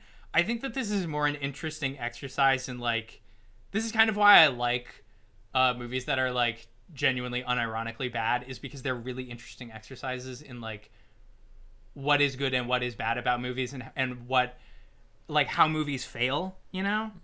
So I do think it's interesting in that sense, and if you do like Barbara Crampton, I think it's worth it, partly because she's a good actress, and also because she likes this role, and I think it's worth going in with that context, seeing what she's trying to bring out of it. But this is not a very good movie. Yeah, if you're truly watching stuff just for Barbara Crampton, I would say you kind of have to put it on there, because it's definitely like one of her most prominent roles. But yeah, just as a general movie recommendation, no thanks. Yeah. Next up is Tales of Halloween. I was really pleasantly surprised by how much I enjoyed this. It's a collection of Halloween-themed short films, and they're all just like so funny and so silly, and it was like something I don't even know why, because I didn't like know anything about it, but for some reason I didn't go in optimistic, and then like I kept being like, this was kind of good after them, and I had a great time. I did not watch the full movie, because Barbara Crampton's role is purely speaking. She plays a character's mother, I believe, or she either plays a character's mother on the phone, or she plays a character on the radio. I think it's the radio. Yeah, I think she's the radio DJ. Yeah. So I did not watch the full thing. I am not as kind to anthology horror movies, perhaps, as you are. Well, this is the only one I've seen. There are a couple that I like, and I do enjoy a good like interwoven horror anthology. I did not find this movie entertaining or charming at all. I think that there is a level of horror movie that gets made where there is no budget, and instead of like trying, they're just like, who cares? We can do whatever the fuck we want, and it's gonna be silly. It's gonna be so silly. And I know that I praise the Sisterhood for this. I think that there is a difference where the Sisterhood is going for a specific tone of camp. The winking of camp is very different than the winking of like throwing your hands up and going like, who cares? Like, it's kind of silly, and horror can be silly, right? I do think that there are movies that do that well. I did not think that this is one of them. However, I will say I did not watch the full movie, so my opinion is pretty invalid here. All right, interesting. Yeah, I really didn't get that feeling. I thought it was like solid comedy with like actual like hard jokes where you clearly felt like they like put in the effort in a way that you don't always see. All right, next up is Road Games. This is another one that I really, really loved. It's a French movie about a sexy young hitchhiker and an ordeal that he goes through. And I kind of early on expected it to be more psychosexual, because I guess I just like expect that from the French, and also everyone in the cast is extremely hot. And it didn't end up going that direction, but I still really liked the story. Interesting. I actually did not care for this one. I don't think it was terrible. I didn't find it as I didn't find it to be obnoxious, but yeah, I thought that this movie was I think it's directed pretty well. Like I no complaints about the direction. I think that Barbara Crampton gives her again great performance. Like literally, this is I think the strongest sell for Barbara Crampton as an actress is like I don't think I've ever watched a movie she's been in and been like that could have been better. You know, I never have complaints even when she's not like really giving it her all. I think I think it's because she is giving the right level of effort for the movie she's in, and often far exceeds that. I did find the amount of red herrings in this movie pretty tedious. I know that being able to like guess the plot of the movie and knowing where a movie is going is not necessarily a sign of its quality. Like I do think that being like, well, I figured out what was going to happen from the very beginning is a very like CinemaSins opinion to have. Although depending on the movie, I suppose. But for this one, I did get a little annoyed by how late in the game it was throwing up these like red herrings when I was very like when the movie itself had sort of already showed its hand and I was already aware, and I felt a little annoyed because I thought it was distracting from itself, where I got to the point where I was asking like, why are you devoting time to trying to misdirect me when you've already directed me and you can instead be directing yourself with greater purpose and focus? So I did find like parts of this movie to be uneven and I think disruptive to the pacing. But I do think it was like an interesting enough movie. The premise is like pretty well executed on, and I thought it ended well. Like that, if you wanna make me like come away from your movie that I didn't particularly enjoy with a good taste in my mouth, you got to do the ending, right? And they did the ending pretty good. Yeah, I was like, I don't think I was like thinking about like the specific plot mechanics or like trying to figure out where I was going as much as you were. I just liked that this like beautiful young dude was just like being menaced by like various beautiful weirdos. That just delighted me. I really like Frederic Pierrot, who plays Barbara Crampton's husband in this. He's also in Young and Beautiful, and I think is just so sexy on screen. And so a lot of like small things of just like him giving the main character soup or whatever. I was just like, I'm on board for whatever is going on here. I just liked watching these people ruin this poor man's life. Next up is Blood Brothers. This is a really cheaply made movie about this sort of like sociopath, these two like sociopath brothers who set out to kill someone, and I really hated this. It just like made me feel very gross watching it. Just gross and bad. Yeah, opening on an Elie Wiesel quote and then pairing that with the fucking Far Cry, like literally Far Cry 3 level of intelligence. The 3 is important because that's arguably one of the dumbest ones. The quote like, do you know the definition of insanity? That shit is for the fucking birds. Like, get the fuck out of here. Get out of my house.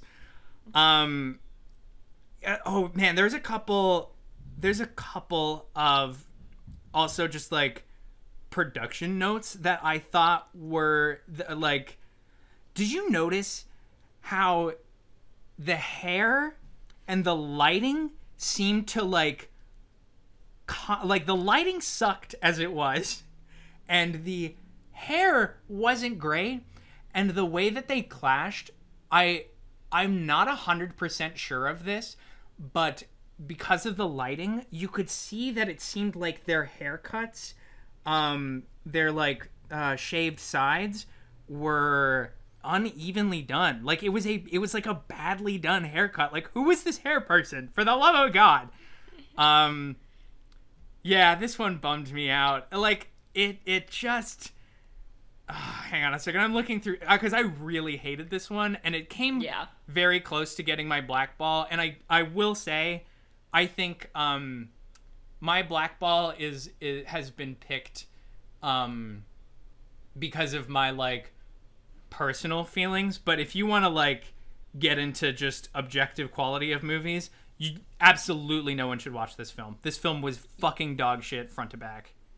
Yeah, there are, I think, other movies with more like extreme like standout things that made them like my least favorite. But if you want to go just like minute per minute, this was such a like fucking slog to get through, and it's so poorly made. Like, she's in obviously she's in a lot of movies that you like could call like poorly made or whatever, like by sort of mainstream standards, but I think like usually they make it like work. But this was just like a true assault on the senses. Yeah, just like, also, they're not blood brothers. They are literally related by blood.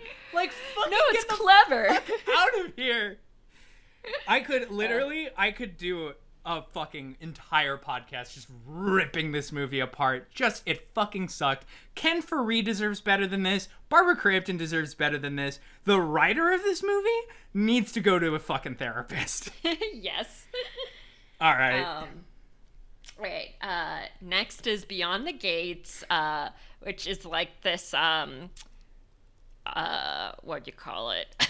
This sort of just like a nostalgia movie about old games, where these two brothers who own a video store, or I guess their dad owned the video store. Yeah, their dad owned the video store. Yeah, their dad owned the video store, so they're like, they're looking through the stock and they find this old game, Beyond the Gates, and start playing it. And I found this movie really frustrating because I feel like when you hear the premise, it's like so obvious where the like fun and where the visual style would come from, and then it just like doesn't do any of that, and is mostly just a very large parts of this are like a very boring drama.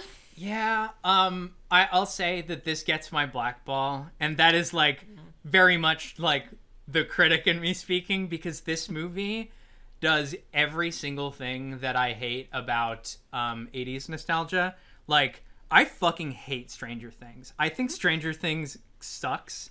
Even though I do kind of enjoy the first season, I think that there's a lot of like all the gross, cynical, like, you remember this, don't you? We've got a Thing poster. 80s, baby. We're referencing stuff.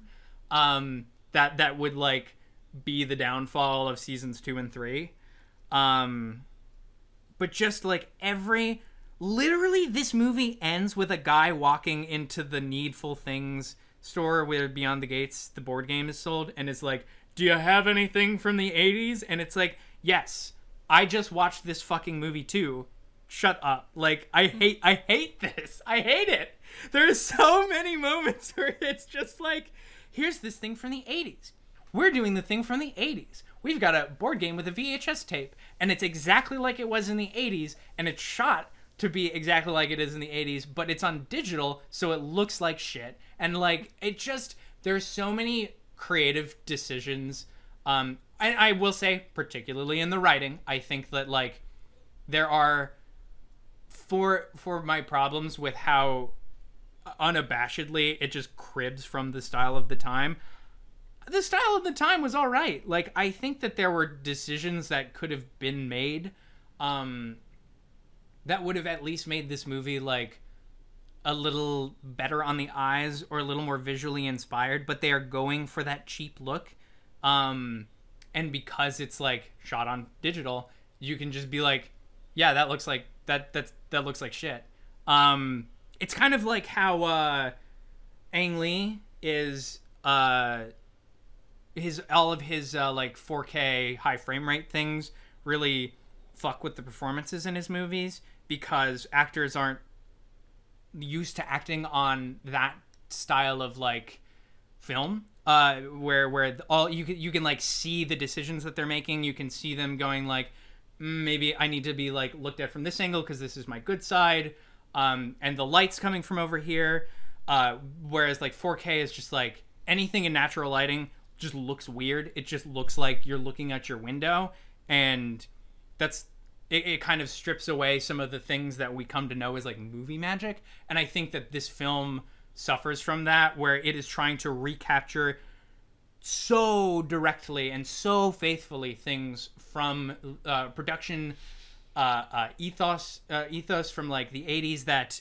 don't jive with the modern like technology, and then you slap on this like really navel-gazing script about like just profoundly unlikable characters. Like, not a damn likable character in this movie, and not in the way where it's like, these guys are flawed like Tony Soprano and that's fun to watch. Like, I don't know, I really am just not into nostalgia broadly, generally, and to see it so done so directly and then as a result like undermining itself is just so aggravating to me, you know? Yeah, it just felt like it didn't even do like what it was supposed to do. Like, it did not fulfill a basic promise. It was just like if like Jumanji just had like long sequences in the middle where they were like, well, should we get back to like cleaning out our basement now? And you're like, no, I don't want to watch that. There were so many times watching this when I thought like, wasn't this supposed to be about a video game? Yeah, it's so weird how many times they like, because they're doing like Jumanji but scary, but it's like if Jumanji, they could like put the board game away midway through a couple times and there's then continue. No urgency. It's so weird. There's like blatant scenes where someone's like, well, should we stop with this game thing? And it's like, if you have that option, then I don't know why there's a movie. Yeah. And I don't think, and again, like, this is one of those times where it's like, the performances in this movie aren't terrible. Like, I think the people are trying and they're having an effect to some degree, but the writing is just not there. Like, there's like a scene where somebody takes an Ambien and then has sex, and it's like, you're going to sleep in like 5 minutes. Like, what is happening? Yeah, the writing's really bad. Like, it has so much expository dialogue. There's like the opening scene where they're just like, after all, we did agree to clean out our dad's video store, is so painful. Yeah, like that's the biggest problem too with the nostalgia element, is it's just like, this movie is obvious enough as it is, and so it really struggles to do anything with any measure of subtlety. There are like that's what's so frustrating to me, and that's why it gets my blackball, is because like there are ideas in this that are good. Like, we've talked about, I liked You're Next and We're Still Here, which are doing 80s repackaging, but they're building off of it in a significant way. And the difference is that the writing in those movies is, I know you don't like You're Next, but to me is a lot more engaging than this. This is some really, it almost feels like they're going for a kids movie. What's the one? I think it's called, it's not from, it's just, I think it's called The Beyond. Yeah, it feels like they're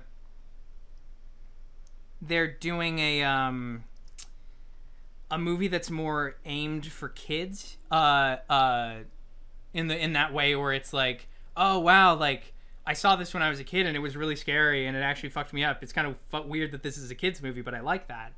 But with like mature themes and like visual and you know, like period theming that is for adults. And so it ends up kind of just being a total fucking disaster. Yeah, it's really like unclear what it's going for because it has that quality of like sometimes feeling like a kid's movie, but also like being like a very boring adult movie with like a lot of conversations about their father. And then it also like feels like a cash grab, except like it's about something like really niche that would like never grab a lot of cash. It's very strange. All right, next is Day of Reckoning, the TV movie. There are some good raptor attacks, or whatever you want to call them, in this movie. But I thought that, like, in between attacks, there was just, like, way too much very boring family drama. And for that reason, I don't think I can recommend it. The, like, ratio is way, way off. I totally get that. I watch a lot of this tier of horror movie, and I'll say for this sort of like, this is closer to like C-list. Like this is, do you know The Asylum? No. They're this production studio. They did like Sharknado, which is what they're famous for, and I fucking hate Sharknado. But I do kind of like some of their other movies where they just do these like dirt cheap, like the cheapest fucking movies that they possibly can. This is like Jason Blum wishes that he made Asylum movies, because they make movies for so fucking cheap that it's basically impossible to not turn a profit on them. And they all have these like terrible effects. They're written, it feels like in a day, and everybody sort of, it feels like everybody just sort of shows up and like has a good time and collects a paycheck. And like some of those movies I think like obviously are better than others. I would say that this leans towards the better. So if you are into this echelon of horror where it is like you're in a submarine set for most of it and the CG is like, it just doesn't even look like it's there, then I would recommend it, especially for Barbara, who I think has a fun time in this movie. God, they literally, what's the fucking line? There's a line in this that I think is incredibly funny. It's the day of reckoning, not the day of we'll all be best friends. So there's like some fun stuff. I don't think that these movies ever like dare themselves to like really go for it, and I do think that's why ultimately a lot of them are kind of like take them or leave them. I'd take this one, so yeah, you know. Next up is Death House. I was so excited when I saw the premise of this, and it was like they're trapped in a prison based on the circles of hell in Dante's Inferno, and they have to get out. I was like, what a slam dunk. And then watching it, I was just immediately like, I feel like you're not delivering on any promises.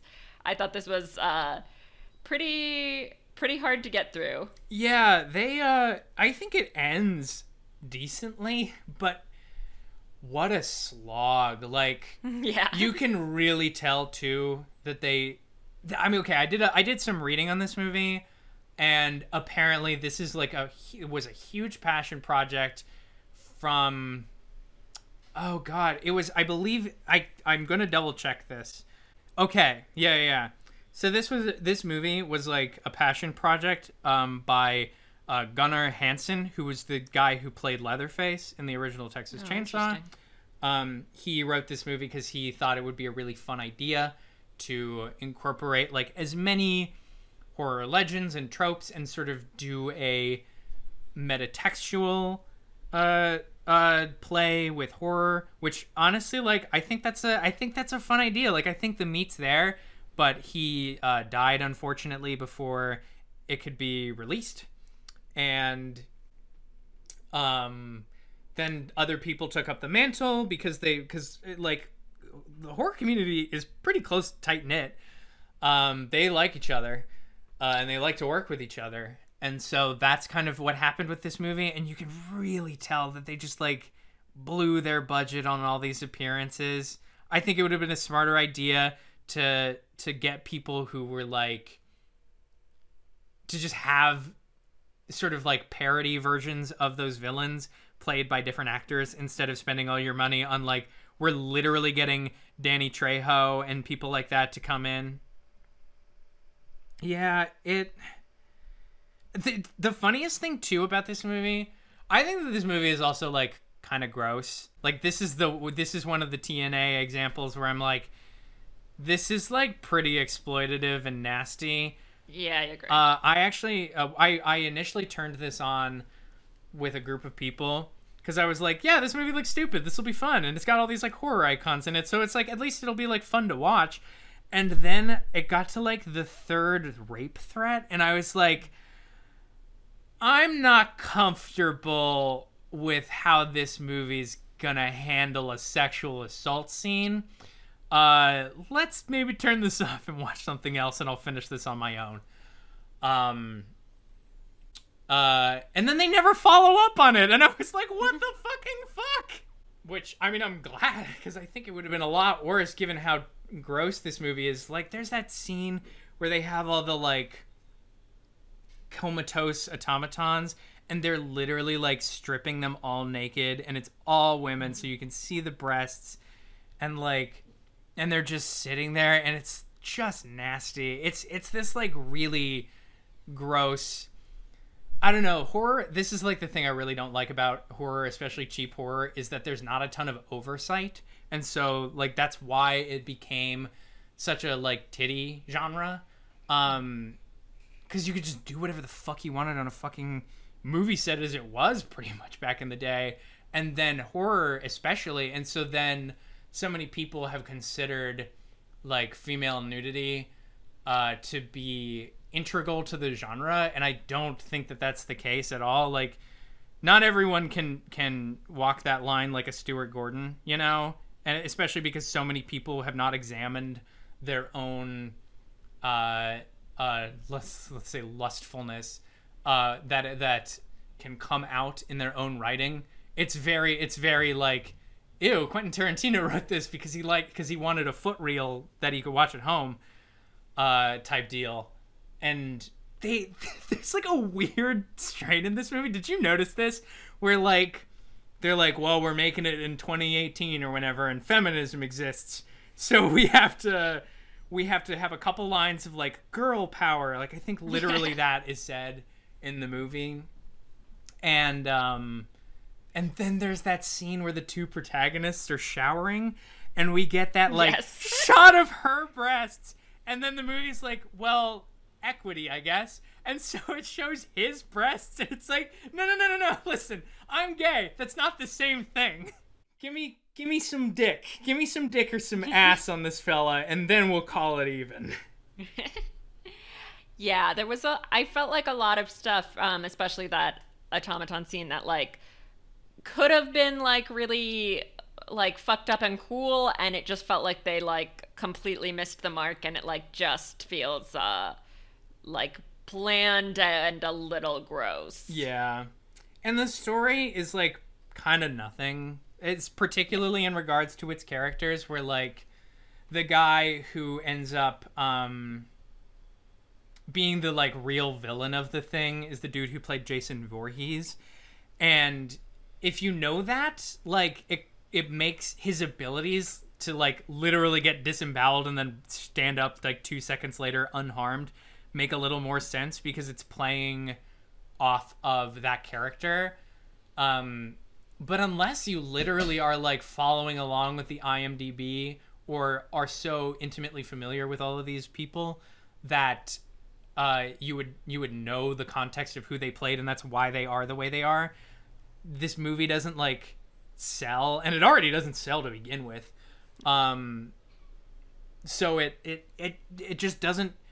It makes too many assumptions about its audience and forgets to like tell a cohesive story in the process, you know?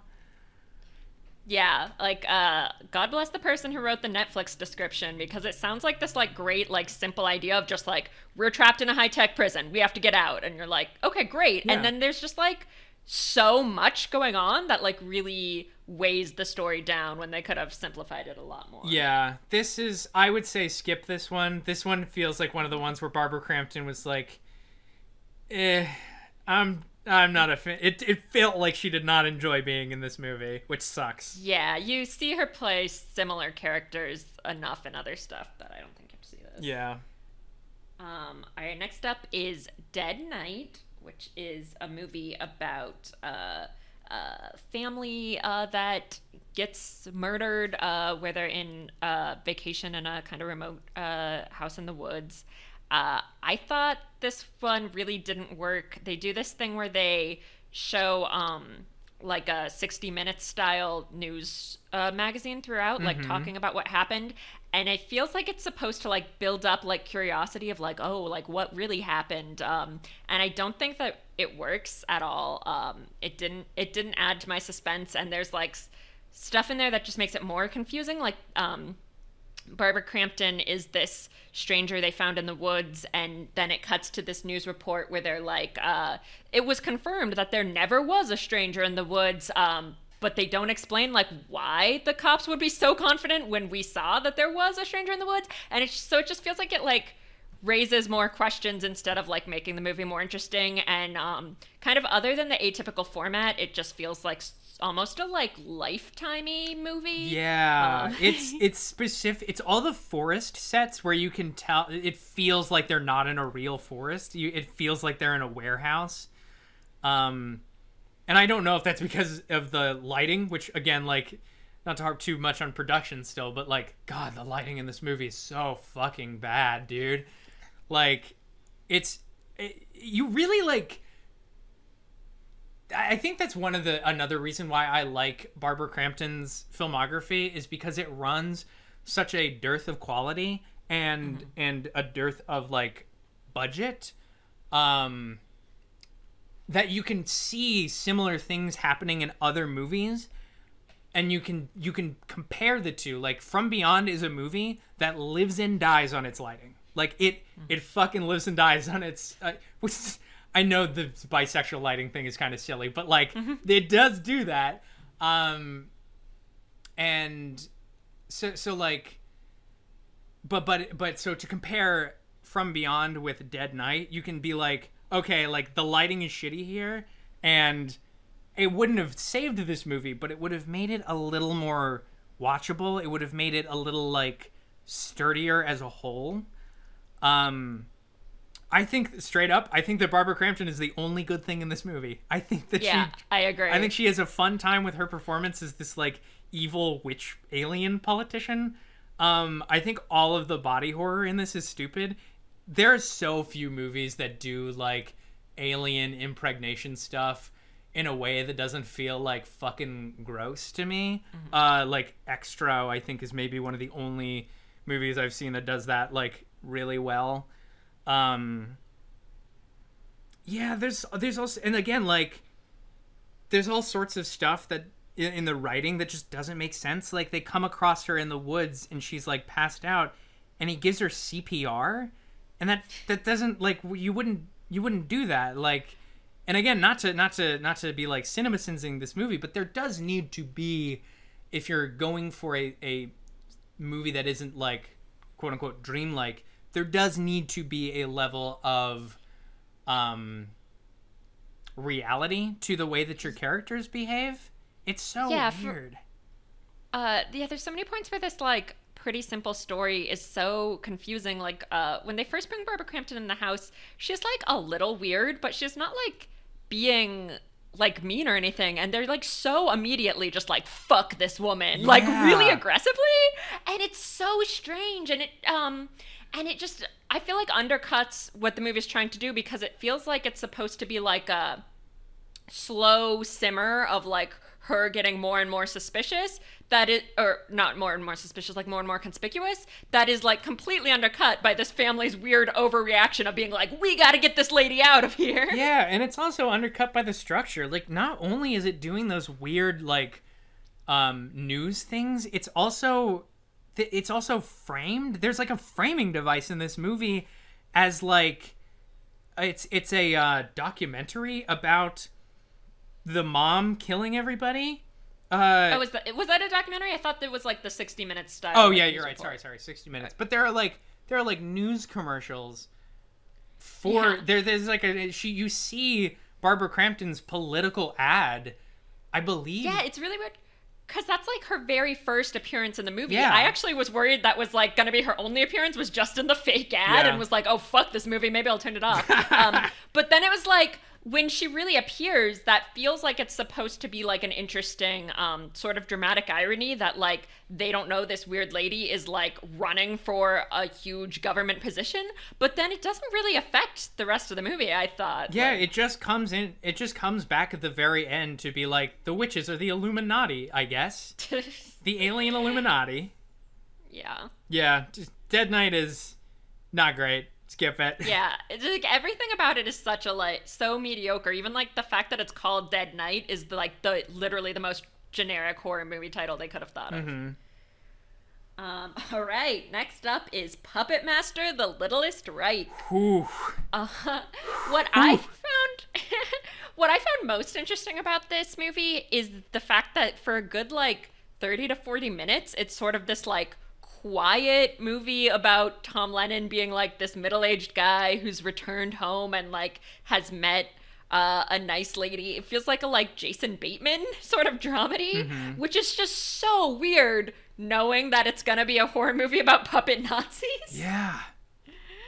So that's very odd. And then also it's just like the fact that Tom Lennon is there and the other main character is Nelson Franklin from Blackish. And I don't like when people will be like, why was that person in this movie? Because I'm usually like, I mean, they're a working actor, but like in this case, it was like, it is insane that these rich network TV people were at all involved in Why this is movie. Tom fucking Lennon in this movie? Yeah, Tell 'cause me he why. Like, he's one of those actors who's like not that he's not like a household name or anything, so people don't realize like how incredibly rich he is. But Tom Lennon has money. Yeah. He doesn't have to do anything, and it's just so fucking weird that he's in The Littlest Reich of all things. It's okay. This actually, you know what? I'm gonna move my blackball. I'm thinking about this more deeply, and I'm gonna move my blackball, to this movie. Are you familiar with S. Craig Zahler?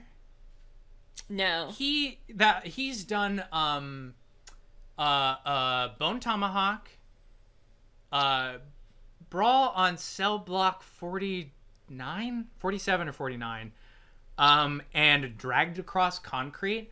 I think that there is some real fucking Emperor's New Clothes shit happening with S. Craig Zahler. He is a complete hack writer, is an incredible racist, and not just in his movies. Like, I will expound on Bone Tomahawk and its relation to this in a second, but not just in his movies, but in his production. He is one of the people in Hollywood who's like, I specifically want Mel Gibson for this role. Oh, wow. Yeah, Mel Gibson is in Dragged Across Concrete to play a racist cop, and it's just like, what the fuck is wrong with you, dude? My partner was going through celebrity or like movie people's donations, and shocker, S. Craig Zahler has donated a lot to Republican candidates. He is not a good person. And I know that not being a good person doesn't necessarily make you a bad writer, but S. Craig Zahler is a bad writer, and this movie is proof of that. Yeah, this is also my blackball. It's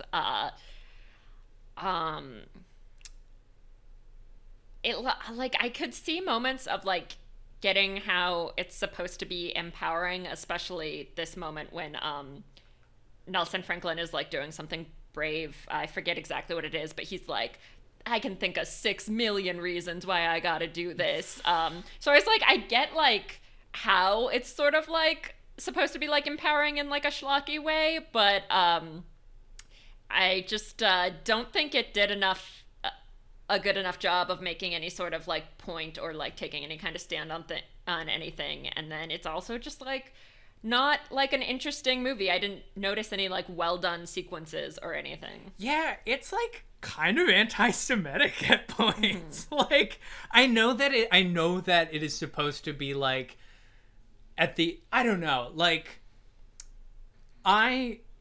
am somebody who does not particularly enjoy rape revenge films. Like I there are a couple that I've seen, like Ma, which I think do interesting stuff with it and are better than the lion's share of that genre. But the entire empowerment angle, which like, Jesus Christ, again, like, out of the cereal box feminism, like, we killed the bad guys, that's empowerment.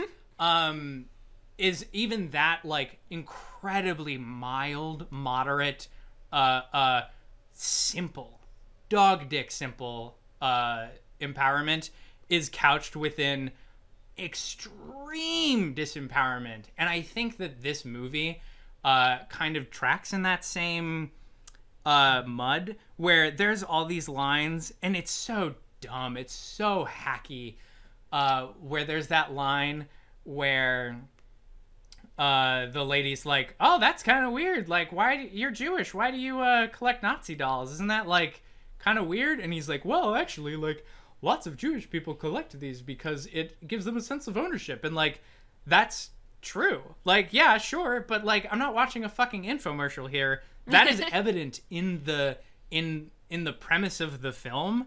And then they spend all this time on, like, weird actual Jewish stereotypes that aren't, like, attempts to subvert in any way at all. It's just, like... And it's just such a gross, dumb movie. Like, even the kills where you can feel S. Craig Zoller being like, this is such creative schlock. Like, when that guy gets his head cut off and pisses on his own head. Oh, like, yeah. Fuck you. Like, get this dumb fucking, like... That's like video game writing. That's like Gears of War fucking, like, we've got a chainsaw in the end of the gun. And isn't it fucking sick that, like... we like can shove it up the locust's ass and then like blow their head off through their ass, and it's just fucking just bad schlock. There's so much better schlock that is like more interesting to watch. And I feel bad too for Barbara Crampton, because I read an interview where she's like, yeah, like, I have like a monologue in this movie and I rehearsed it so much. And like, she's trying in this movie, and this movie just fucking sucks the energy out of everything in it. It just sucks so fucking bad. Ugh. Yeah, it's bad. Bad and gross. Yeah. All right, next is a couple of episodes of the show Channel Zero, Ashes on My Pillow, and Where Did You Sleep Last Night? I thought this show was, like, not painfully bad, but it's very much like the faux prestige kind of show. Mm-hmm. Like, it's trying really hard to be prestige, and mostly does that by, like, having a lot of therapy scenes like The Sopranos does. I just felt like there wasn't, like, enough that was, like, original or interesting in it. It's fine. Yeah, I'm just generally not a fan of creepypastas, and also this, which did you watch both episodes? Mm-hmm. I watched Where Did You Sleep Last Night, and like the Pretzel Jack is like really good, like legitimately very creepy, and the way he moves is incredible. That contortionist should absolutely get some like Doug Jones work in Hollywood. But there were so many moments where I was like, why is this happening? Like, and it really did feel like a creepypasta in that, like, this actually isn't scary. And right, I did end up looking into how it ends, and I watched the last episode, and it ends pretty bad. I know that there are good creepypastas. I think the creepypastas that get the most attention are the ones that aren't scary. Like, the big one that I grew up knowing was Ben Drowned, which is the Haunted Zelda game. And it's literally like, I got this game at a garage sale, and the guy was like, don't buy it. And I said, but I want to buy it. And the guy said, okay, I'll sell it to you, but don't play it. And like, that's not scary. And then it's like, oh, like, I put the game in, and the weird thing was the A button was the B button on the screen. And it's like, that's not, and there was already a save file. And it's like, that shit's not scary. Like, that's just shit that happens in video games. Like, and it's so meandering, and it's not very well written, because it's obviously written by young people. I think that they should really, like, if you're going to make a creepypasta show, you should pick a better creepypasta, you know? Even though I think the execution of Pretzel Jack is really good. I don't think Barbara Crampton has a lot to do in this, but she does it well. No, yes.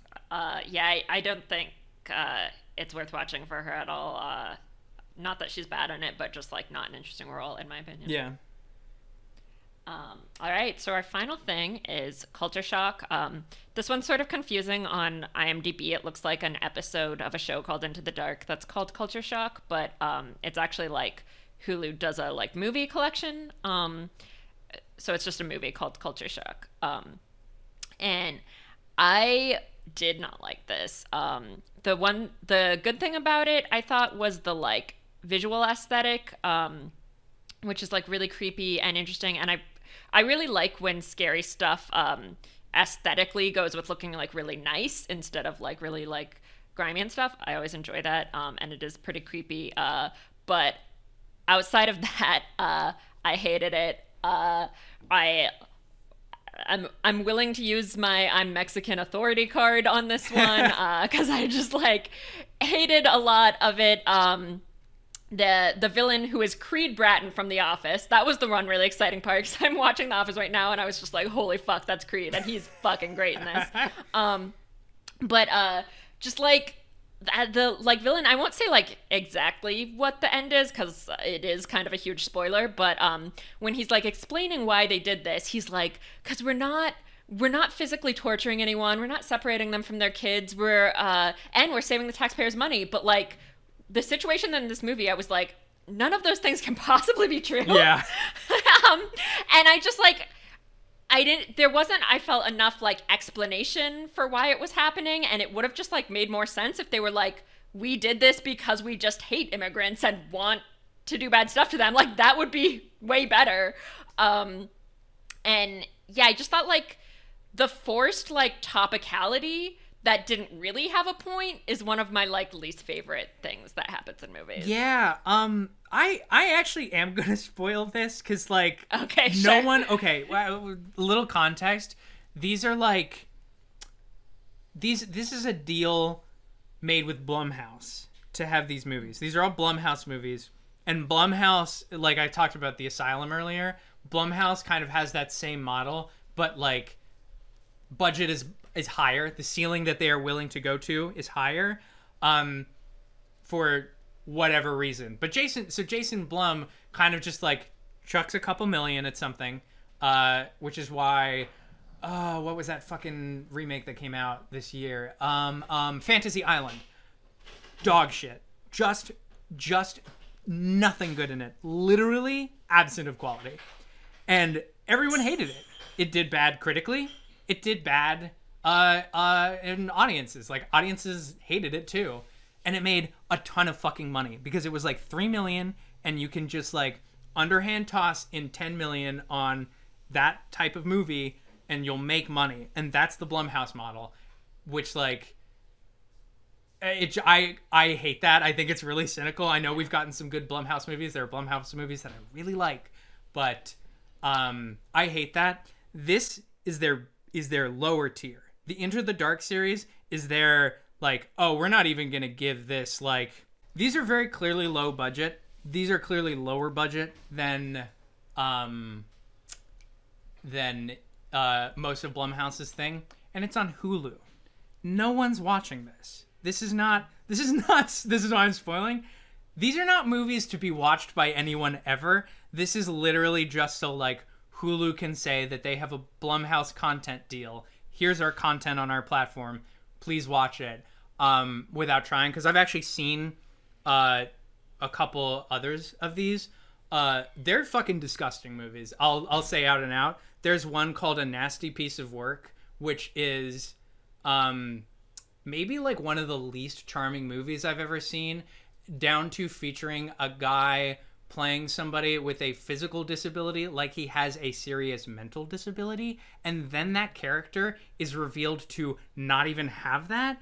It is fucking, it's some disgusting shit. And then there's another one that is do you know the internet musician Poppy? Yeah. It's the story about the original girl who played Poppy, who was horribly abused by that guy just terrible. And it's one of those like quote unquote empowerment movies where she's treated like shit and then kills him. Was made without that woman's consent. And it is also like a ugly exploitative thing.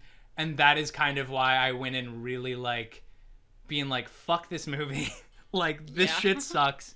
It is not, I don't think I don't think I get to be the authority. I personally did not find it nearly as reprehensible as some of the other ones, but the antipathy at the end of like, you should have the freedom to choose whether you want to actually stay in Mexico or go to the US, but it should be free, is such like a weak nothing of a statement that it's better than those other two movies, which are trying to be like I don't even know what those movies are trying to be or do, you know? So yeah, like at the end of this movie, she and correct me if I'm wrong, the protagonist who's sort of been struggling with like whether she wants to actually go to America or the US with her kid, with her baby, or stay in Mexico because she's not really sure about like abandoning her life. At the end, she choose to return to Mexico? I honestly don't remember.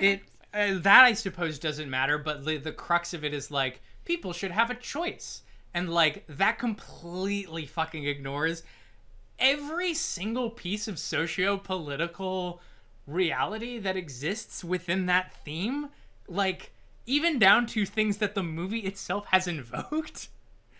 Yeah, it doesn't make any sense because it's like, if like in the US they're like torturing these people, then just being like, well, you can choose to be here with Mexico is like, that was never the issue. It's just like, don't torture them if they do come to the US. Yeah. And like it theoretically, like I think it is making an interesting point about the erasure of identity and how like imperialism like imposes that upon something. I gotta say, for the Into the Dark movies that I've seen, this one is the one that has the most actual like ideas that could have been turned into real quality, but it doesn't really like go anywhere with them or do anything. I do think Barbara Crampton is fine. Like again, Barbara Crampton's a great actress. Yeah, this is a very good role for her. I think she does a good job. Yeah, she fit into that aesthetic and played with it very well. Those scenes like before you know what's really happening are definitely the best part, where you're just like, oh, this looks interesting and has kind of a creepy feel, and Barbara Crampton's menacing. Mm-hmm. Yeah, I thought the like stuff about cultural assimilation was very weird because it was just kind of like, that's not even the issue at this point. Mm-hmm. Just like, don't torture immigrants. Yeah. Like, I can't say that enough. It's just like so weird to even have it be like about like, should they celebrate the 4th of July? It's like, that doesn't matter yet. And they like try to do these weird like, they try to do this like arc with the villain. Like Shawn Ashmore is supposed to be like the more sympathetic character who at like some point is like, I thought you were doing something good here. And it's like, why? Yeah. How could you possibly have thought that? When they cut out to like outside of the VR experiment, and it's like clearly like a weird Matrix like test tube we're using them for their warmth dungeon or whatever. It's just like, yeah, dude, it's like that fucking sketch. Like, yeah, man, you are the baddies. And I also thought the like main character, they just like didn't put any effort into like making her feel real. Like her reactions don't make any sense. Like every time Barbara Crampton would be like, no, I'm not going to give your baby, I'll keep him, she would just sort of be like, oh, okay. And it's like the entire point of the movie is that this should be like psychologically tormenting her. And like they don't put in the effort with the protagonist, but they clearly like want her so bad. Like they think she's a strong protagonist so badly. Like there's that moment where she like gets to like the edge of the simulation, and Creed Bratton is like, you're the first person who's ever found it. And it's like, she's the first person who tried walking a little bit. Like, that's so weird. Oh my god. Yeah, those movies suck so fucking bad. I know I went on about it, and I'll admit do you watch Red Letter Media? No. They're like a YouTube outlet of like movie guys. They kind of are like the pioneers of the YouTube film essay for good and mostly ill, unfortunately, be given YouTubers. But I don't really watch them that much anymore because I think that they are very limited by their own perspective as like dudes. But they do make interesting points. And the other day, like, it had been like years since I watched them, but they did a video about the culture shock movies, and that's kind of where I got a lot of my ideas about the budget from. And they described these movies as the buffet of movies, where it's like there's food that's set out and it's gonna be there, and then at the end of the day it's gonna get chucked in the trash. And that's kind of what these movies are, is just like, yeah, that you go to the buffet and you might have some of these and you probably won't have most of them, but they existed and they were there to be eaten, and they're going to be thrown in the garbage someday. Yeah, and I really hate how with this movie, and it sounds like a lot of these movies, like, they have that attitude, but they insist on this sort of like topical message, because I just like, it's just like, if you're gonna make like a bad shitty movie, don't like make that Mexicans' problems or like rape victims' problem, like just leave them alone, you know? Yeah, it's better, like, honestly, it's better to like stumble into your own themes writing schlock instead of setting out to make like a low budget long episode of like the fucking Daily Show. Exactly. I was gonna say, it does feel like if like one of those shitty things like Full Frontal was just like, what if also there were monsters? Ugh. God. Kind of a bummer that that's the last entry. Yeah. But yeah, overall, this was so interesting to watch. I learned something totally new about movies, a corner I'd never experienced, and I enjoyed checking all these out. I'm so glad. Yeah, like, that's the thing, is like, I don't regret even the ones that I didn't like, with the exception of like Littlest Reich. But even that, I'm glad I watched that, because now I can be like, S. Craig Saller does actually suck, unironically. Like, I don't know, just these movies are so interesting, and even when they don't work, I think that they don't work in like really interesting, visible ways that like really are instructive about what does and does not work in cinema, outside of just like the raw, you know, you can't just like plug and play like lights, writing, or whatever, because then you get a Marvel movie. I like that these are all people just like really working hard, mostly to try and make something that they can be like proud about and passionate of. Like, a lot of these are not big like product movies, they're art. And I like that. I like art even when it's bad. Yeah, I agree.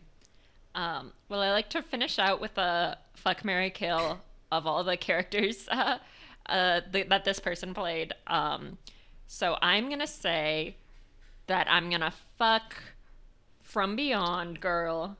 I'm gonna marry We Are Still Here girl, and I will kill Sunchoke girl. I will. Oh wait, didn't we missed a movie, didn't we? Which one? We did. It was do you remember that weird indie film? That's all about, God, what? Little Sister. We missed Little Sister. I don't think I watched this one. Ooh, okay. I would actually recommend this one. It's very weird. It is a very weird indie movie. That is sort of about this like, it's a family like relationship movie, and it is very uneven. Like, I would not be surprised or blame somebody who watched it for coming away being like, I don't think that was very good and I don't think it succeeded. But it's like, it's like metal twee, if that makes sense. Like, it's got enough of that like you know, we're grungy, like, fucked up freaks, you know? Like, like when I was a kid listening to, like, grunge metal that nobody had heard about and was, like, super pissed off all the time. That sort of tone is present in the movie, and they have kind of, like, a dark relationship in this family. Like, the mom is clearly, like, verbally abusive and stuff, and but is like trying to become a better person. Like, it's not just her character trait is abuse and then the plot is about the people. Like, it's not that she doesn't change or attempt to change. It's just like a weird movie about these like weird people, and it kind of feels twee because there's like moments where it's like, yeah, we're like dancing in the woods wearing weird fucked up masks because like my brother got his face destroyed in the Iraq War. It is very anti-war, which is like, I don't know, it's kind of hard to describe because it sort of is an all over the place movie. But I really liked it. Like, I think I came away being like, there were like a ton of cooks in that kitchen, and it was really messy because of it, but all those cooks were like making their own fun little dish, you know? I would actually recommend it. Also, it's a pretty breezy movie. Barbara Crampton is not in it much, so I would not like watch it for her. She plays a the headmaster at a nunnery that the protagonist like leaves to kind of go back home because she's left home because her family's fucking terrible to her. Yeah, I don't know. Like, I have a weird fondness for that movie that I can't fully explain. But I realized we'd forgotten to talk about it. And I wanted to mention it because I did like it. And it is part of Babs's filmography. Nice. Fuck, Marry, Kill. Yeah, From Beyond Barbara. I've not brought it up a lot. I think that Barbara Crampton is a very beautiful person. She is incredibly attractive. Was and is. Like, just, I think she is extremely attractive. I'm pretty sure I said is. I feel like she's gotten hotter with age. I think actually mine aligns pretty close with yours, is From Beyond and We Are Still Here. But I will differ in the last one. I will kill her in Death House to put her out of her misery. All right. Well, everybody, thanks for listening. Like I said up top, this is going to be the last episode of The Filmographers.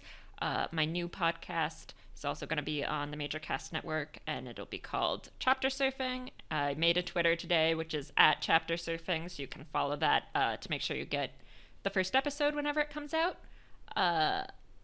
Alayam, what would you like to plug? You can follow me on Twitter on my backup account. Because I'm currently locked out of my first one. Too edgy. I know. Yeah, you can follow me on Twitter at @backup_ebooks. And also, I released a like short. I guess it's like folk. I've never really like bothered to think about what genre I belong to. But I released a album in March. Called Nothing in This Life Is Sure. You can find that on eleum.bandcamp.com, ELEUM.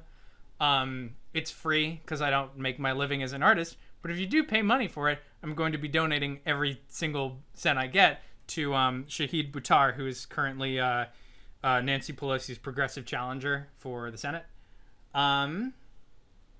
Yeah, that's about it. Oh, yeah, you can also... You know what? This is movies. You can also follow my Letterboxd. I write short little reviews about every single movie that I watch. They're usually like pretty silly, but sometimes they're more serious. I'm extremely proud of my Wolf of Wall Street and The Irishman reviews. I'm on that as Layam Loughney, Lougney. Yeah. I think that's it. Right. Thank you for having me, Lenny. This was super fun. I adore Barbara Crampton. And also, I'm very excited. She's producing a Castle Freak movie. I don't know if it's like a reboot or a sequel or what, but it is completed production, so hoping that'll not be affected by COVID. And Yeah, I don't know. I'm just a big fan of Barbara Crampton. I think she's neat. Yeah, Barbara Crampton's great. All right. Thanks everybody for listening. Bye.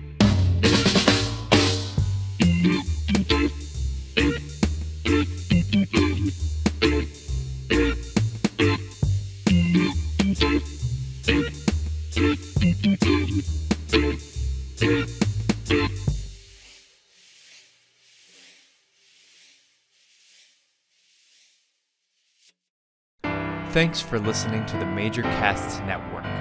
Stay fun, stay nasty, and stay major.